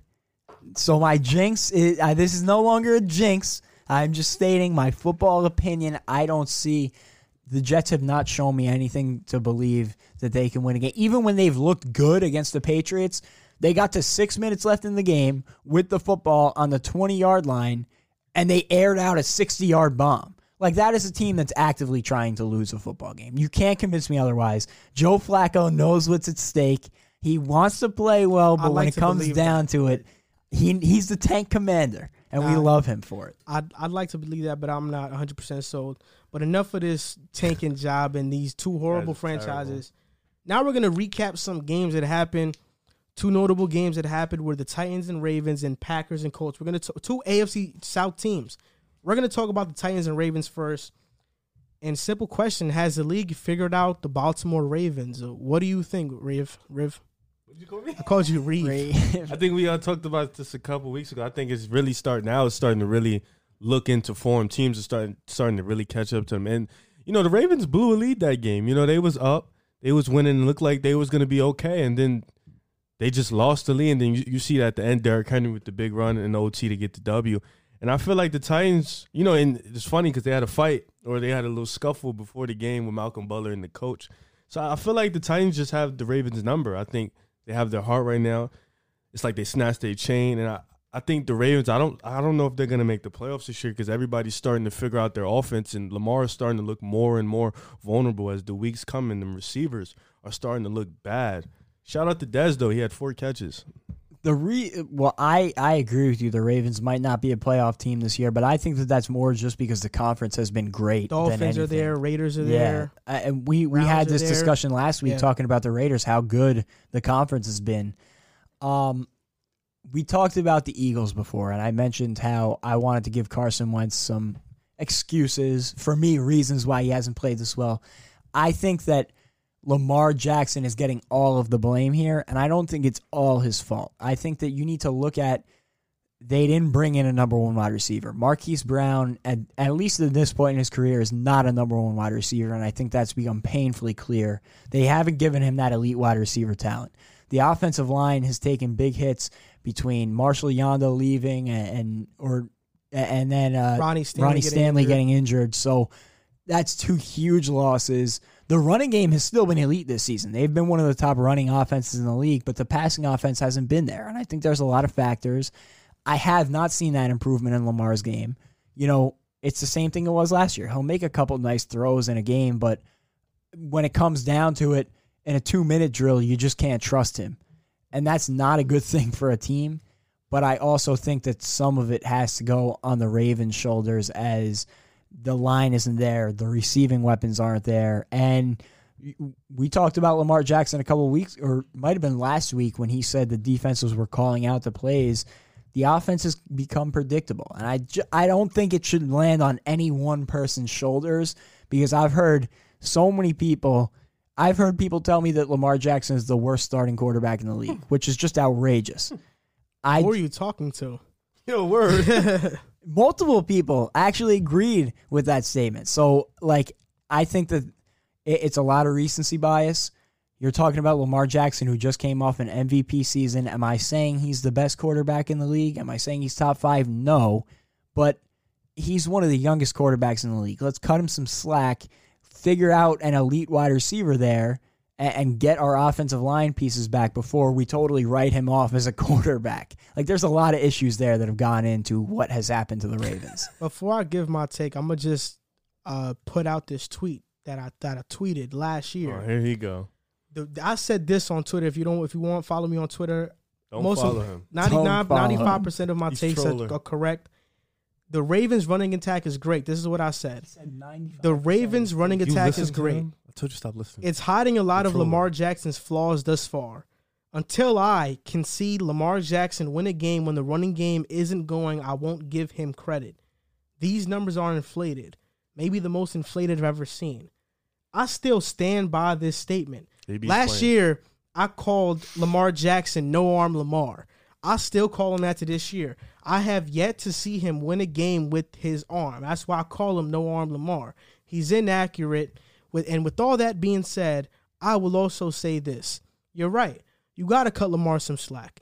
He doesn't have a number 1 wide receiver. Marquise Brown was obviously the wrong pick. They should have took DK or Terry McLaurin. A.J. Brown should have went before him. These are guys that are better. Marquise Brown hasn't proven to be that. The offensive line has been injured. Marshall Yanda retired. But also, I just think it's on Lamar having to audible and kind of read defenses sometimes, and he's not the best at that. I've said his strength is running. He's an elite runner of the football. He's not a great or an elite thrower of the football. He still has to get that. He still has to figure that part of his game out. When talking about if the Titans have them figured out, I don't think so. What was the major move that they made in the offseason to make sure Derrick Henry doesn't run for 200 yards again? They traded for Calais Campbell. Who wasn't playing yesterday? Calais Campbell. He's one of the best run defenders in the NFL. If Calais Campbell was playing, I think the game would have been much different. But he was playing. But he wasn't playing. So Derrick Henry got over 100 yards, and the game was still extremely close. The thing is his receivers aren't good. They went from the first-ranked offense last year to the 12th this season. There's something obviously wrong there, and Lamar Jackson has kind of looked human, right? Like last year, people thought he was this guy, but he had 19 touchdowns in the red zone, I think like with under 10 yards. So his touchdowns weren't impressive. You look at the numbers, and they were great, but they weren't impressive.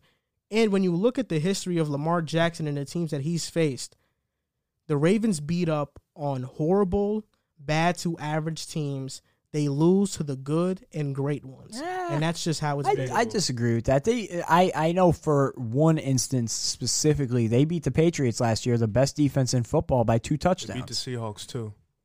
So, I mean, they also beat the Niners. I get what you're saying. A majority of their wins, though, have come against bad teams. But it's not like he's never. I'm pretty sure they're 500 or they're under 500 against teams that made the playoffs. It's not like he's probably never worse this year than it was last year. Yeah, it's not like he's never won a game against a good team. I just think that a lot of people are writing off Lamar Jackson so quick after he had such a great season last year, and I don't think that it's fair under the circumstances. It's the same thing that's happening to Wentz. If they don't.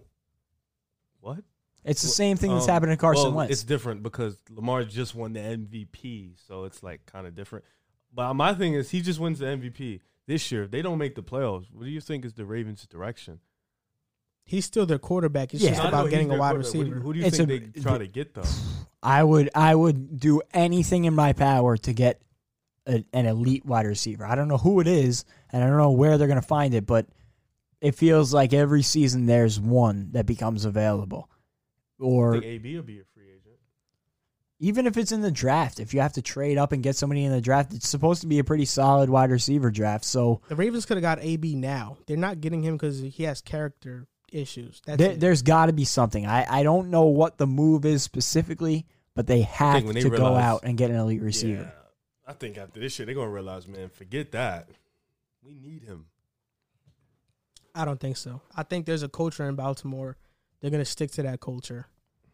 But maybe we can see a situation where Greg Roman might get fired after 2 seasons. You don't know. It's funny you say that because I was going to ask you, do you think that he is better off or worse off if Greg Roman gets the boot?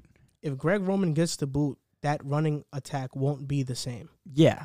But it depends on who you bring in as an offensive coordinator. It's just weird because Lamar Jackson's strength is running the ball. We're not sure how he's going to look if he has to drop back 30 to 40 times a game because he hasn't been doing that to this point in his career.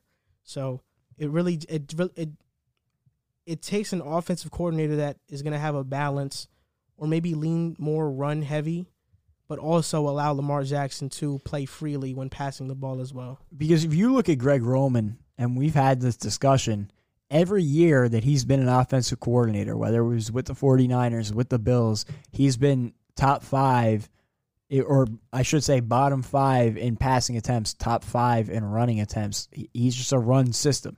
And you look at Colin Kaepernick, Tyrod Taylor, he's always had running quarterbacks. So I wonder if a system change would be better for Lamar or worse for Lamar. Because we haven't seen him in anything else. This is the only system we've seen him in, and he's been so good in it, at least to start.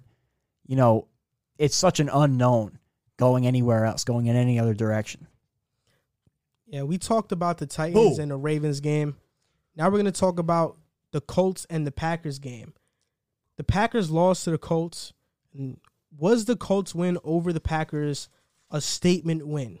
What is your impression of the Colts now that they beat the Packers? I want to start with you because you're a Colts hater. You're a Phillip Rivers hater specifically. No. Yes, you are. You're a Phillip Rivers hater. I want to start by saying I apologize because unlike you, I can admit when I'm wrong. When you're wrong half the time. I want to apologize to Colts fans. I was wrong about the Colts. They are a pretty dominant team. I think it was a great game, though.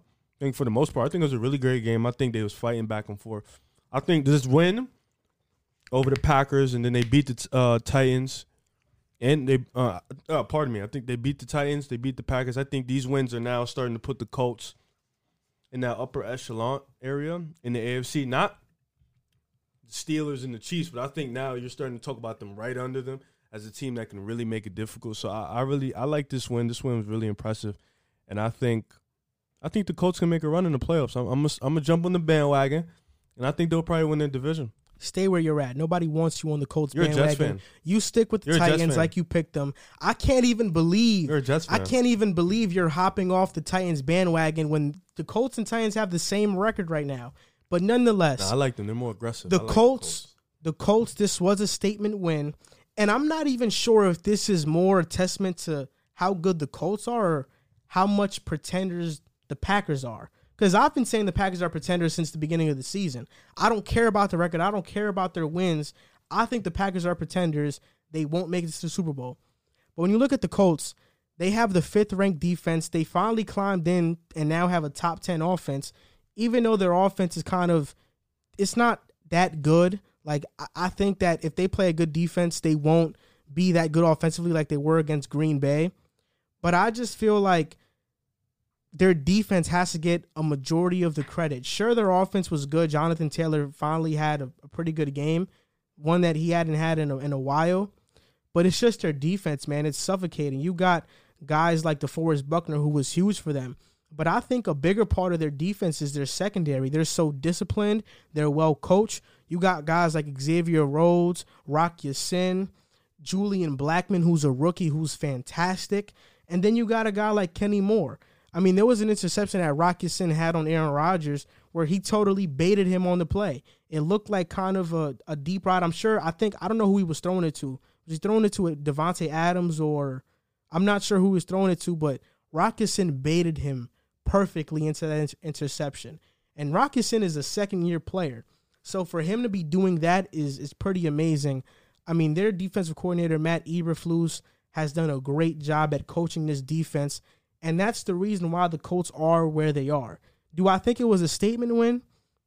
I'm not sure. I think the statement win was more against Tennessee. That was a statement win. Versus Green Bay, I expected the Colts to win. I picked the Colts to win in the pick'ems. So I was expecting them to win. I'm still not sold on the Packers, and I don't think I'm going to get sold on them anytime this year. I think the craziest thing about the win, I had to pull this stat up. Aaron Rodgers in his career is 95-4 with a 2-touchdown lead. So for the Colts to come back against him, who, you know, obviously with that stat, he's been so proficient with a big lead. For them to come back, it was super impressive. And I think that this was their statement win. I think that the Titans game kind of put people on notice, including myself. And this game really showed, okay, they're here to compete, and they're really here. You know, I think that I've never been too high on Phillip Rivers, and especially at this point in his career, I'm not that high on him. I think if they still had a guy like Andrew Luck at quarterback, they could be Super Bowl contenders this year. No doubt about it. I don't think that they are at that level right now just because I don't know that they have the firepower that a team like the Chiefs, who we'll talk about in a few minutes, have. But they'll make people's lives definitely tougher come playoff time. I think not only are they a playoff team, I could definitely see them getting an upset in the playoffs. They can get an upset. They just won't. That's as much as they're going to go. The Colts have a ceiling because of that offense. That's what it is. Exactly. Because that defense is one of the best units in the league. And I don't know about you guys, but I feel like whenever I watch the Packers in prime time, whether it be last year when they faced... They lose? No, not that. They do lose. I think they're 500 in prime time, Aaron Rodgers is, and he's 500 on the road. But when you watch the Packers, like last year versus the Lions, Monday Night Football, there's always these questionable calls that always land in the Packers' favor. I damn near thought the Colts were about to blow the game, which is they had the game sealed. They just had to run out the clock, and they kept getting penalty after penalty after penalty. I mean, Packers had 7 penalties. The Colts had 8 penalties. But the Packers' penalties accounted for 45 yards, while the Colts' penalties accounted for 116 yards. I will say, though, all of those holding calls on the Colts at the end of the game were holding calls. You can't dispute it. Last year, the 2 face masks against Trey Flowers were bogus calls. Yeah, Detroit should have won I'm those not games. talking about the past. I'm just talking about last night. I know what you mean, but I just feel like things kind of always go in the Packers' favor in terms of these calls. I mean, even against I feel like in the playoffs they had a favorable call go their way, I think against Dallas. I'm not too sure if it was against them, but they have these favorable calls go their way. But I just think that I kind of agree with you now that you said it. The Titans was kind of a game that put people on notice because you were not sold on the Colts even after they beat the Titans, but now that they beat a team like the Packers that is nationally recognized, that's more of a statement win. I'll say this. I picked the Colts this week, and if they did not beat the Titans, I would not have picked them. There's no question about it. For me, that Titans game really showed me that they could hang with the big dogs, and then this game told me, okay, like not only can they hang, but they can win a couple of these games. And I think it's the offense that's going to hold them back from being one of those elite teams in the league, but I think that they can hang with anybody. It really just depends on the development of Michael Pittman, probably. I think he's going to be a star, too. And I think he's going to be really good, but it just depends because is T.Y. that bona fide number one guy? He's not. Not anymore. Not no more. Like, and Michael Pittman, like, who's their second receiver? Who's their go-to number they two? They got to figure that out. It's not Pascal. They don't know who it is. Exactly. Like, Pascal is pretty good, but is he your number two that you rely on all the time? He's not. No. And I think it's funny you bring up Pittman because in any other year, he would be getting, big recognition, but considering the class that there has been this season, it's hard to get any recognition because he probably hasn't even been a top 5 rookie receiver. He also has to deal with the injury. I understand that, but I think he can be a real guy for that offense moving forward. And I said that coming out, I wanted him to be a Jet, but unfortunately he didn't get to their pick. So now we're going to go to our second to last segment of the show. Yeah. NFL Pick'em Week 12. I went 8-5 in my picks last week. I don't know if you guys counted yours, but I know I counted mine. Went 8-5. You went 8-5 last week? Yeah. What about did we cut the Chiefs? What do you mean? The Chiefs topic? Oh, yeah. Oh, we got to talk about the Chiefs. I forgot about the Chiefs. I didn't even write that down. So we got to talk about the Chiefs first. Okay. I mean, this is pretty brief. I think that we'll all actually agree on this one. I think this will be a rare topic that we all agree on. Do you have the Chiefs topic, the name of the Chiefs topic? Are the Chiefs still the team to beat? Okay, yeah. You can start it off. Are the Chiefs still the team to beat? I mean, we've been saying this for weeks now. Yeah. I've literally been saying it in every power ranking, every pick 'em. As much as the Steelers have been the most impressive team this season to me, at 10-0, it's hard to say anything otherwise.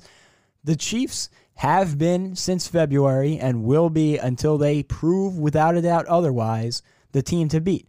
And for me, there is only one example you need. Last night, when you were watching that game and the Raiders scored, did you have any doubt that the Chiefs were going to come back in that football game? For me, I saw the time on the clock, and I said, that's too much time for Patrick Mahomes. And it's getting pretty much to the point where if they have a drive, even if it's under like 50 seconds, you have faith that the Chiefs are going to find a way. Yeah, and it's their offense is just ridiculous. Clyde Edwards-Helaire he's been in the Rookie of the Year conversation too. He's having an incredible year. I just don't know why Jonathan Abrams dropped down on that last play. You just got to let Mahomes run. Yeah. You can't leave Travis Kelce that wide open.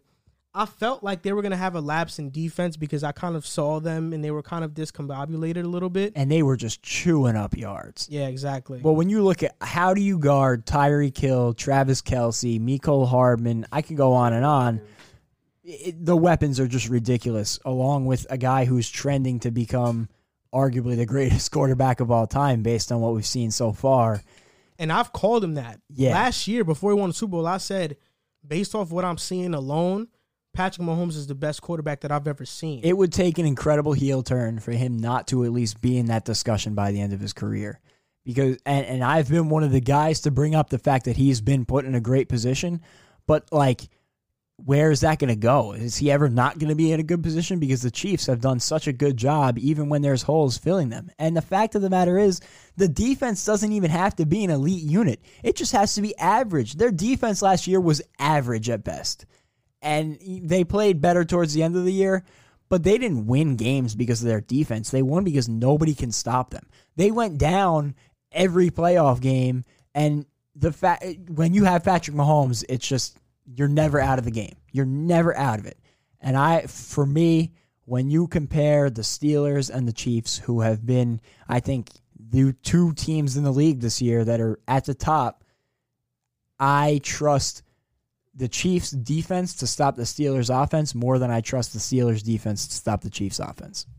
Oh, not yet. And that's no offense to the Steelers' defense because they have an incredible unit. When talking about that, the only other team that you would put above the Chiefs is the Steelers.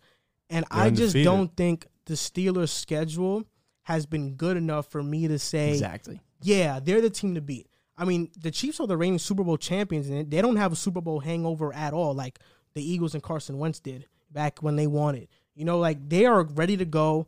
They are winning games. You had a hangover. You guys had it. You guys weren't weren't the playoffs next year. You guys weren't as good though. You guys weren't. I thought the hangover was like the Chiefs are still a dominant football team. Yeah, and we talk about early in the season. We talked about Wilson. We talked about Allen. We talked about Kyler. People forgot about Mahomes. I think he's for sure should be the MVP this season. He should be a 2-time MVP after this season.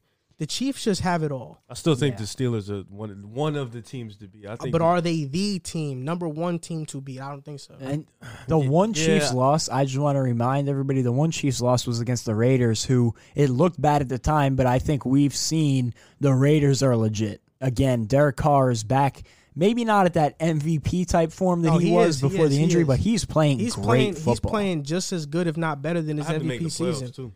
But it's not even. I think, and then it's a division opponent too. I remember even when the Jets were terrible and the Patriots still had Tom Brady, it seemed like every time the Jets would at least put a fight up. And division opponents are tough. Derek Carr's a guy who I love, and I like that yesterday on national television he got to throw 3 touchdowns against the Chiefs, and people got to see, like, oh, this guy is really good, because they've been disrespecting him for so long. I mean, I know on mainstream media, they created this division between Gruden and Carr, Gruden doesn't want Carr, Carr isn't this, Carr isn't that, he's not a leader. There was a bunch of these false narratives, and Derek Carr has always been an underrated guy, under the radar guy especially, and I think he proved to everybody, a nationally televised audience, that he's this good. Yeah. You know, but the Chiefs, to your point, just have been better. And they weren't about to lose to the Raiders twice, even though I thought it was a possibility. I thought it was close to happening, but they just, you know, their offense is too dominant. They're just on a different level. You can't give them the ball in overtime, have the first possession at it. Yeah. If you give them first possession in overtime, the game is over. You're not seeing the ball back. And I know I said this to start the segment, but I don't think there's any other offense in the league that if you gave them the ball with a minute and a half left, you would sit back confident that they were going to score a touchdown. And I promise you, no doubts that they were going to score a touchdown. And it's funny because my fantasy team was down by 6 going into that possession. I had Patrick Mahomes left, and my opponent had Clyde Edwards-Helaire. And I said, oh man, I need 75 yards in the air and a touchdown. And then I said, it's Patrick Mahomes. What am I worrying about? And needless to say, he goes out, throws 75 yards and a touchdown. And not only did the Chiefs get the win, I get the win, and everybody goes home happy. We talked about the Chiefs this segment. Well, Chiefs play Bucks next week on Sunday. We're going to talk about it in the pick'em, so what we got. But we talked about the Chiefs, but to not even talk about them, a guy I really want to point out and highlight is John Gruden. He's a hell of a play caller. Yeah. He's one of the best in the NFL, and I love John Gruden. And I'm glad people are cutting John Gruden slack, because when he got that 10-year, $100 million contract to coach the Raiders, people bashed him for it and were really critical of the decision. Nobody's saying anything now. He's just a great football mind. And when they get the talent in there, I mean, that division is just going to be ridiculous. You already have the Chiefs. You have the Broncos, who haven't been healthy this year, who, you know, I think when they get healthy can cause some major problems. The Raiders, who we've seen this year, they're a legit team. And the Chargers have arguably the best young quarterback and the best younger rookie quarterback in the league, who looks like he's going to be a superstar. So that's going to be a sucky division to be in over the next decade. Now we're really going to get into our second to last segment of the show.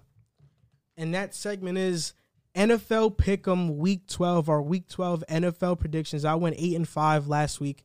And we're going to go on to the first game, first game. Texans versus Lions. Who's winning that game? I got the Texans, and the reason why is Deshaun Watson has been the highest graded quarterback in the NFL by PFF since Week 5. I knew you saw that because I saw it because you favorited it. But he's just been playing at an elite level. Their offense in general has been playing at an elite level. They've looked so much better since the bad man is gone, Bill O'Brien. But, you know, I just think that they're a much better team than Detroit right now. And coming off this past week against the Panthers, where they just looked lethargic, I don't think the Lions have any chance. I'm gonna go with the Texans for most of the stuff you said. I feel like the Texans been on the roll. They got a quarterback who's been playing like one of the best quarterbacks in the league, and I feel like I can trust him to get them to win. So I'm gonna pick the Texans. Lions just got shut out. Deshaun Watson right now has a 108 quarterback rating, the highest of his career. So I got the Texans this game. Next game, Washington versus the Cowboys. Thanksgiving game, I got the Washington football team. I hate that name. I'm also riding with the Washington football team. For a lot of the reasons I mentioned last week against the Bengals, they're one of the best defenses in air yards. They're one of the best defensive lines in the league, creating pressure on the quarterback. And the Cowboys quarterback situation right now is in total flux, and their defense is just terrible. I don't trust the Cowboys offense to bail out their defense again against a very underrated Washington football team defense. I'm gonna pick Dallas to win. That's a tough one for you. I know, yeah. 'Cause I think Andy Dalton is playing, but and they won. They beat the Vikings last week, so that win didn't really impress me. Either win hurts me regardless, but I think Dallas takes the win on Thanksgiving. Next game, Ravens versus Steelers. Prime time Thanksgiving game. I'm going with the Steelers. The Steelers go to 11-0 now, I believe. And because the Ravens, I think they've legitimately figured out the Ravens. It's always a tough matchup against them. And the Steelers are just on a roll. I don't see them losing this game. It's crazy because, like, when we was talking about when the Steelers lose, I picked this to be the week that they lose their first game. And I'm gonna stick by it. I think the Ravens figure it out this week. I think the Steelers' undefeated streak comes to an end. I think Lamar gets the W this week. I hope you're right. I wanted to pick the Ravens in this game, but my mind just screamed at me to take the Steelers. Their defense is just so good, and through the air and on the ground. So I don't see where the Ravens get their attack going. And you know that the Ravens play much better from ahead, and from behind they're a totally different team. So I'm going Steelers. Next game, Chargers versus Bills. I want to go Herbert with this one, but I just don't trust them. They almost blew the game to the Jets, so I'm going with the Bills this game. Off a bye week, they'll be prepared. I like Josh Allen and the Bills in this matchup, so I'm gonna pick them. I feel confident in Josh Allen going into this game, and I think they've been a really well-rounded team this year, so I'm gonna rock out with them.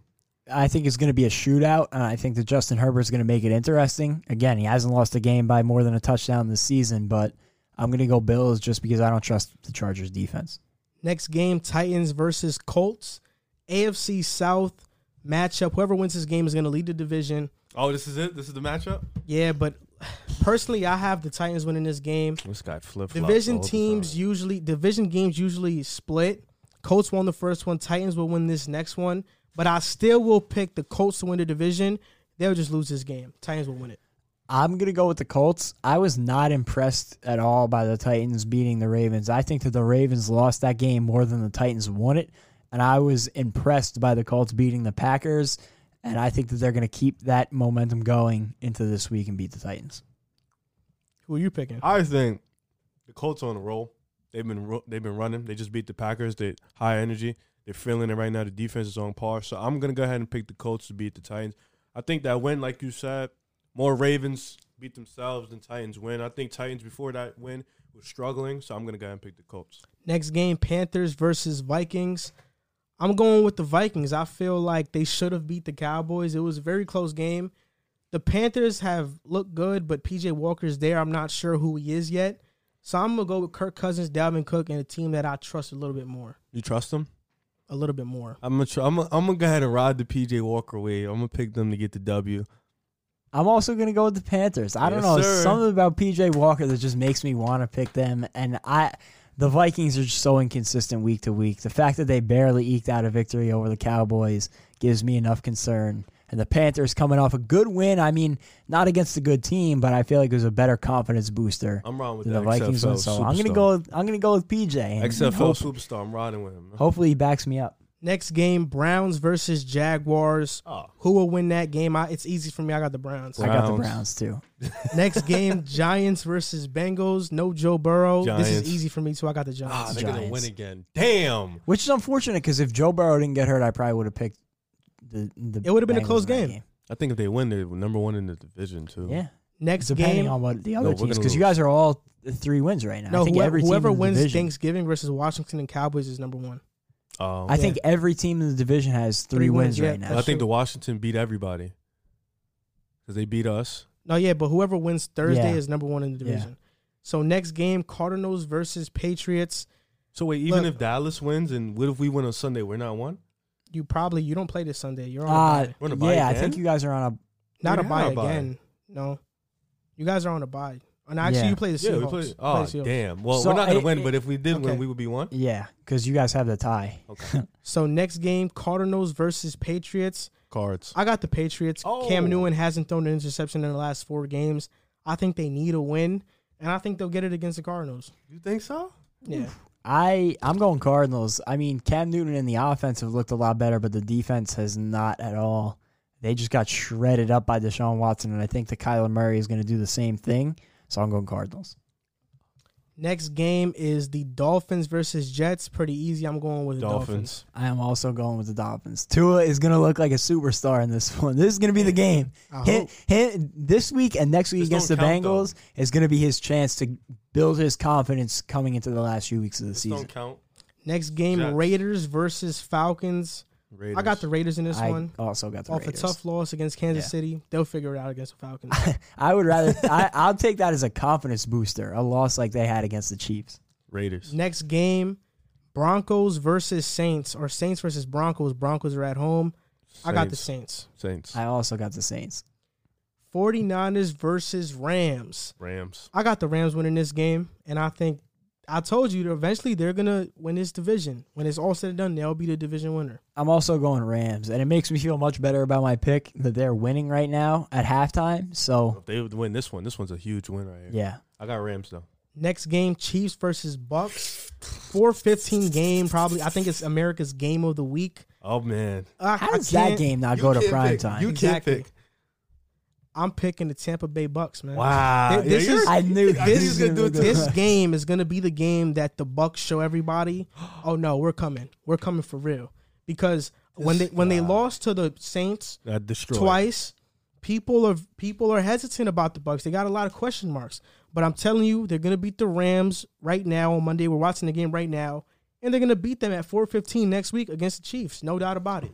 I'll say this. Tom Brady coming off, whether they win or lose this game tonight, I don't think it should have been this close.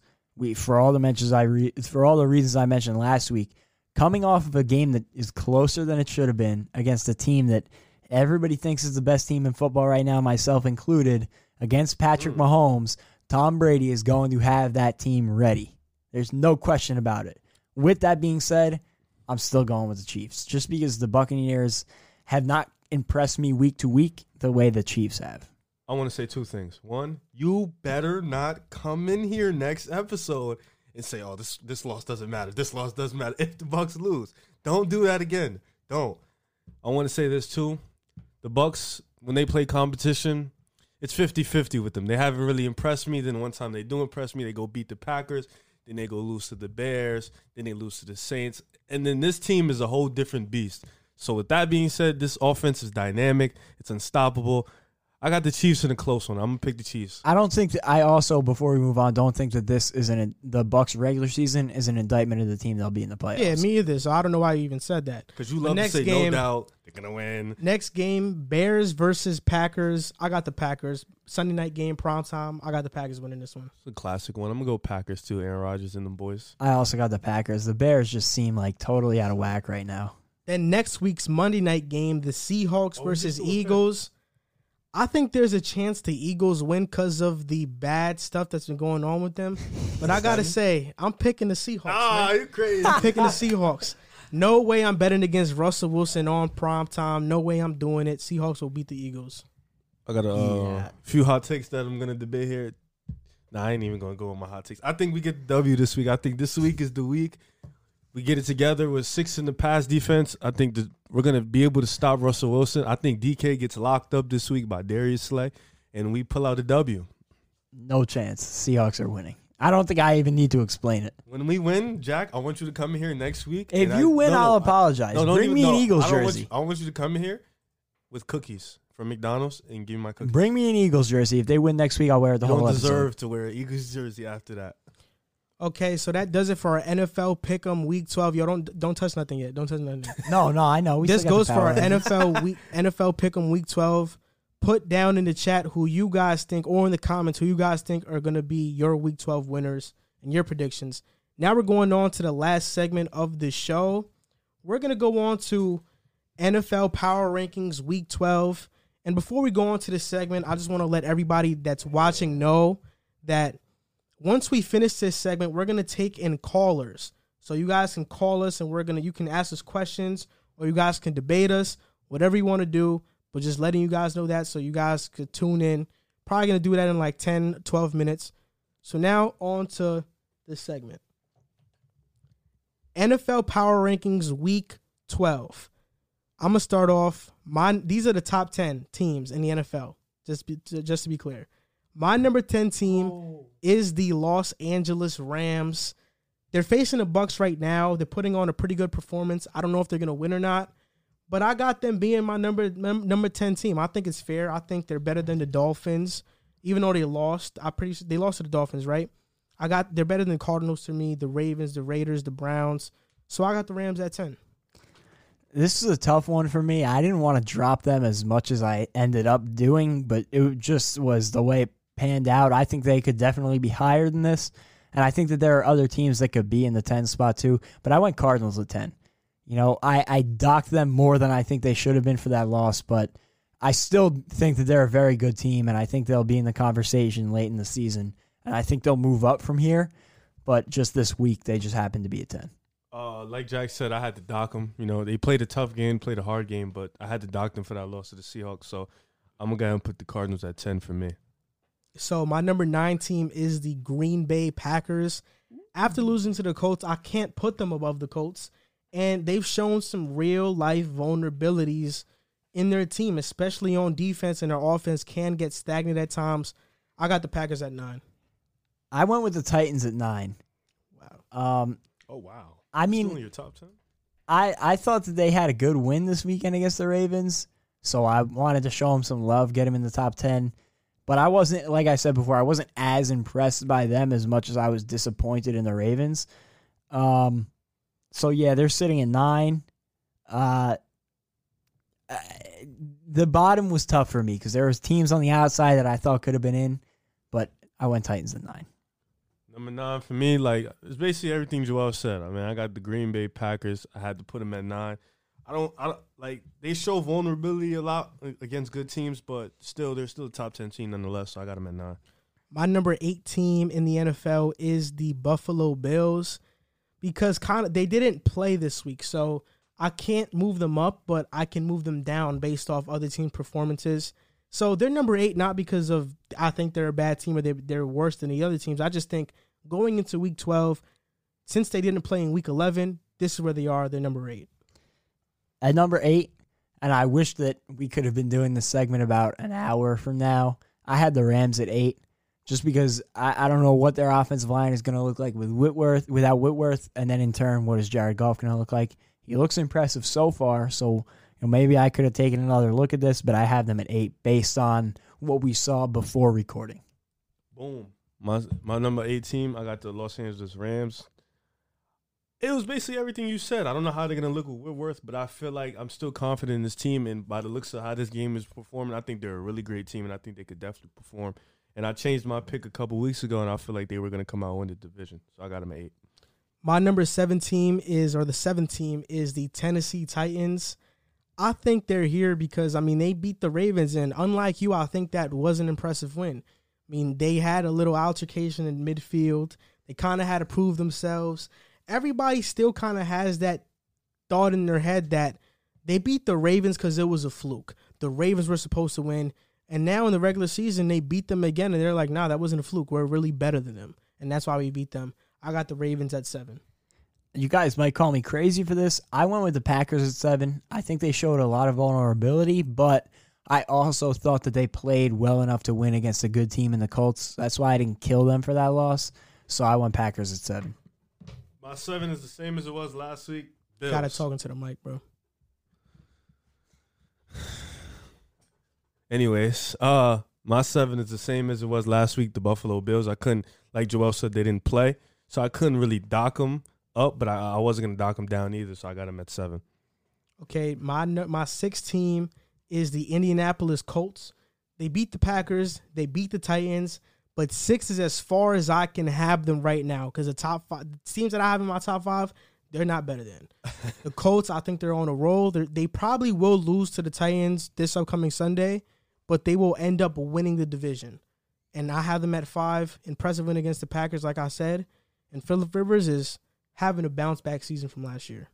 I also went Colts at 6. I also thought they could have been at 5, but I'll explain my reasoning at 5. But a great win against the Packers boosted them from outside of the top 10 up to number 6 for me. I was really impressed with them this week. My 6 and 5 are interchangeable, but I'm going to put 6. I'm going to put Seattle. I like that win against the Cardinals to bounce back. I feel like they're now starting to get it going, so I'll put them at 6 for me. So my 5th team is the Tampa Bay Buccaneers. Scrubs. I didn't see them play yet. Obviously, after, I might have put them higher after we watched the Monday Night Football game after. We made this segment after. But I have them at 5 right now. That Saints loss hurt them in these rankings. Not where I have them at the end of the season, but in these rankings, that loss to the Saints hurt them a lot. I have them as the 5th best team in the NFL. I went with the Bills at 5.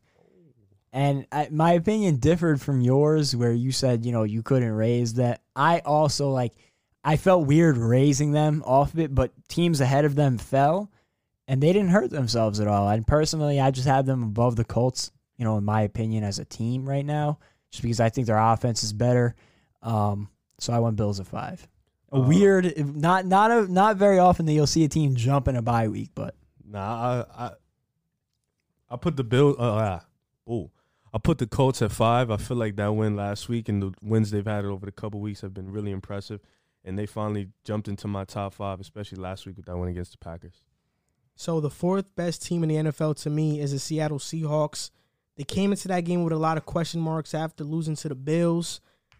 And I think they proved themselves by beating the Cardinals and getting that revenge on them again.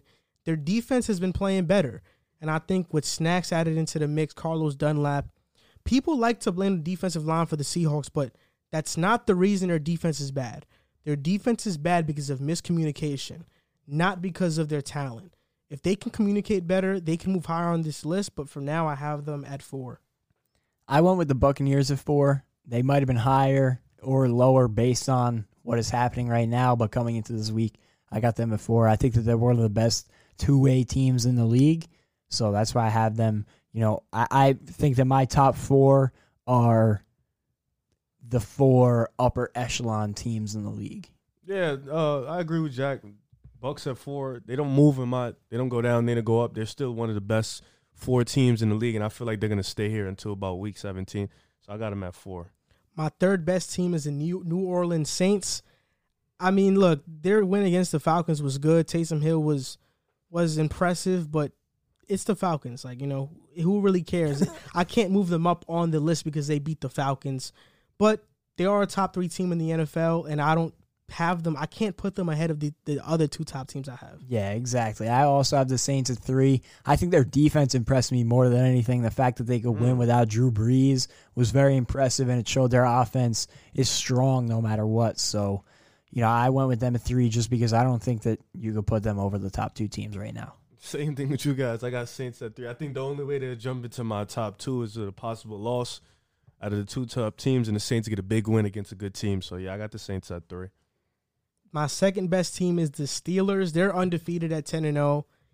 And honestly, I should put them at 1, but I just can't over the Chiefs. That's spoiler alert. Number 1 is the Chiefs.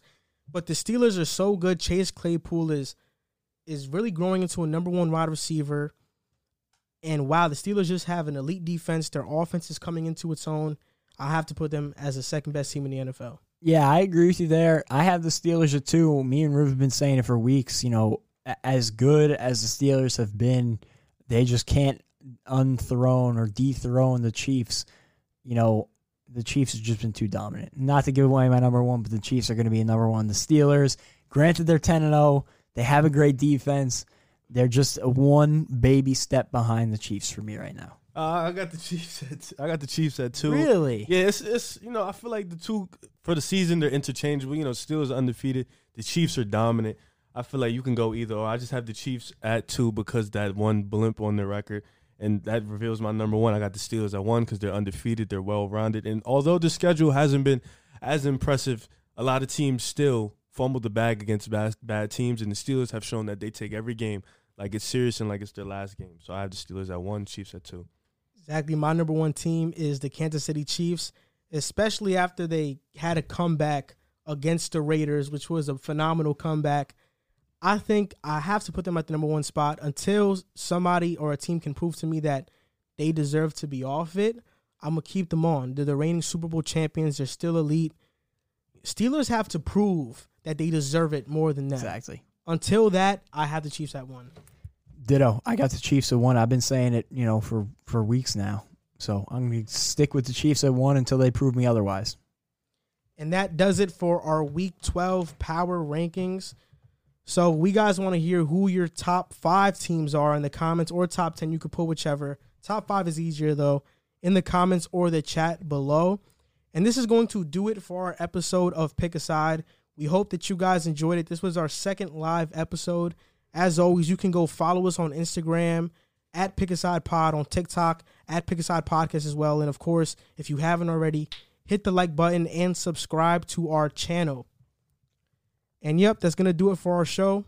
So thank you guys for listening, and see you next time. This is Kirk Henderson from Pod Maverick, a Dallas Mavericks podcast. In case you didn't know, the show you are listening to right now, as well as my show, is part of the Blue Wire Podcast Network.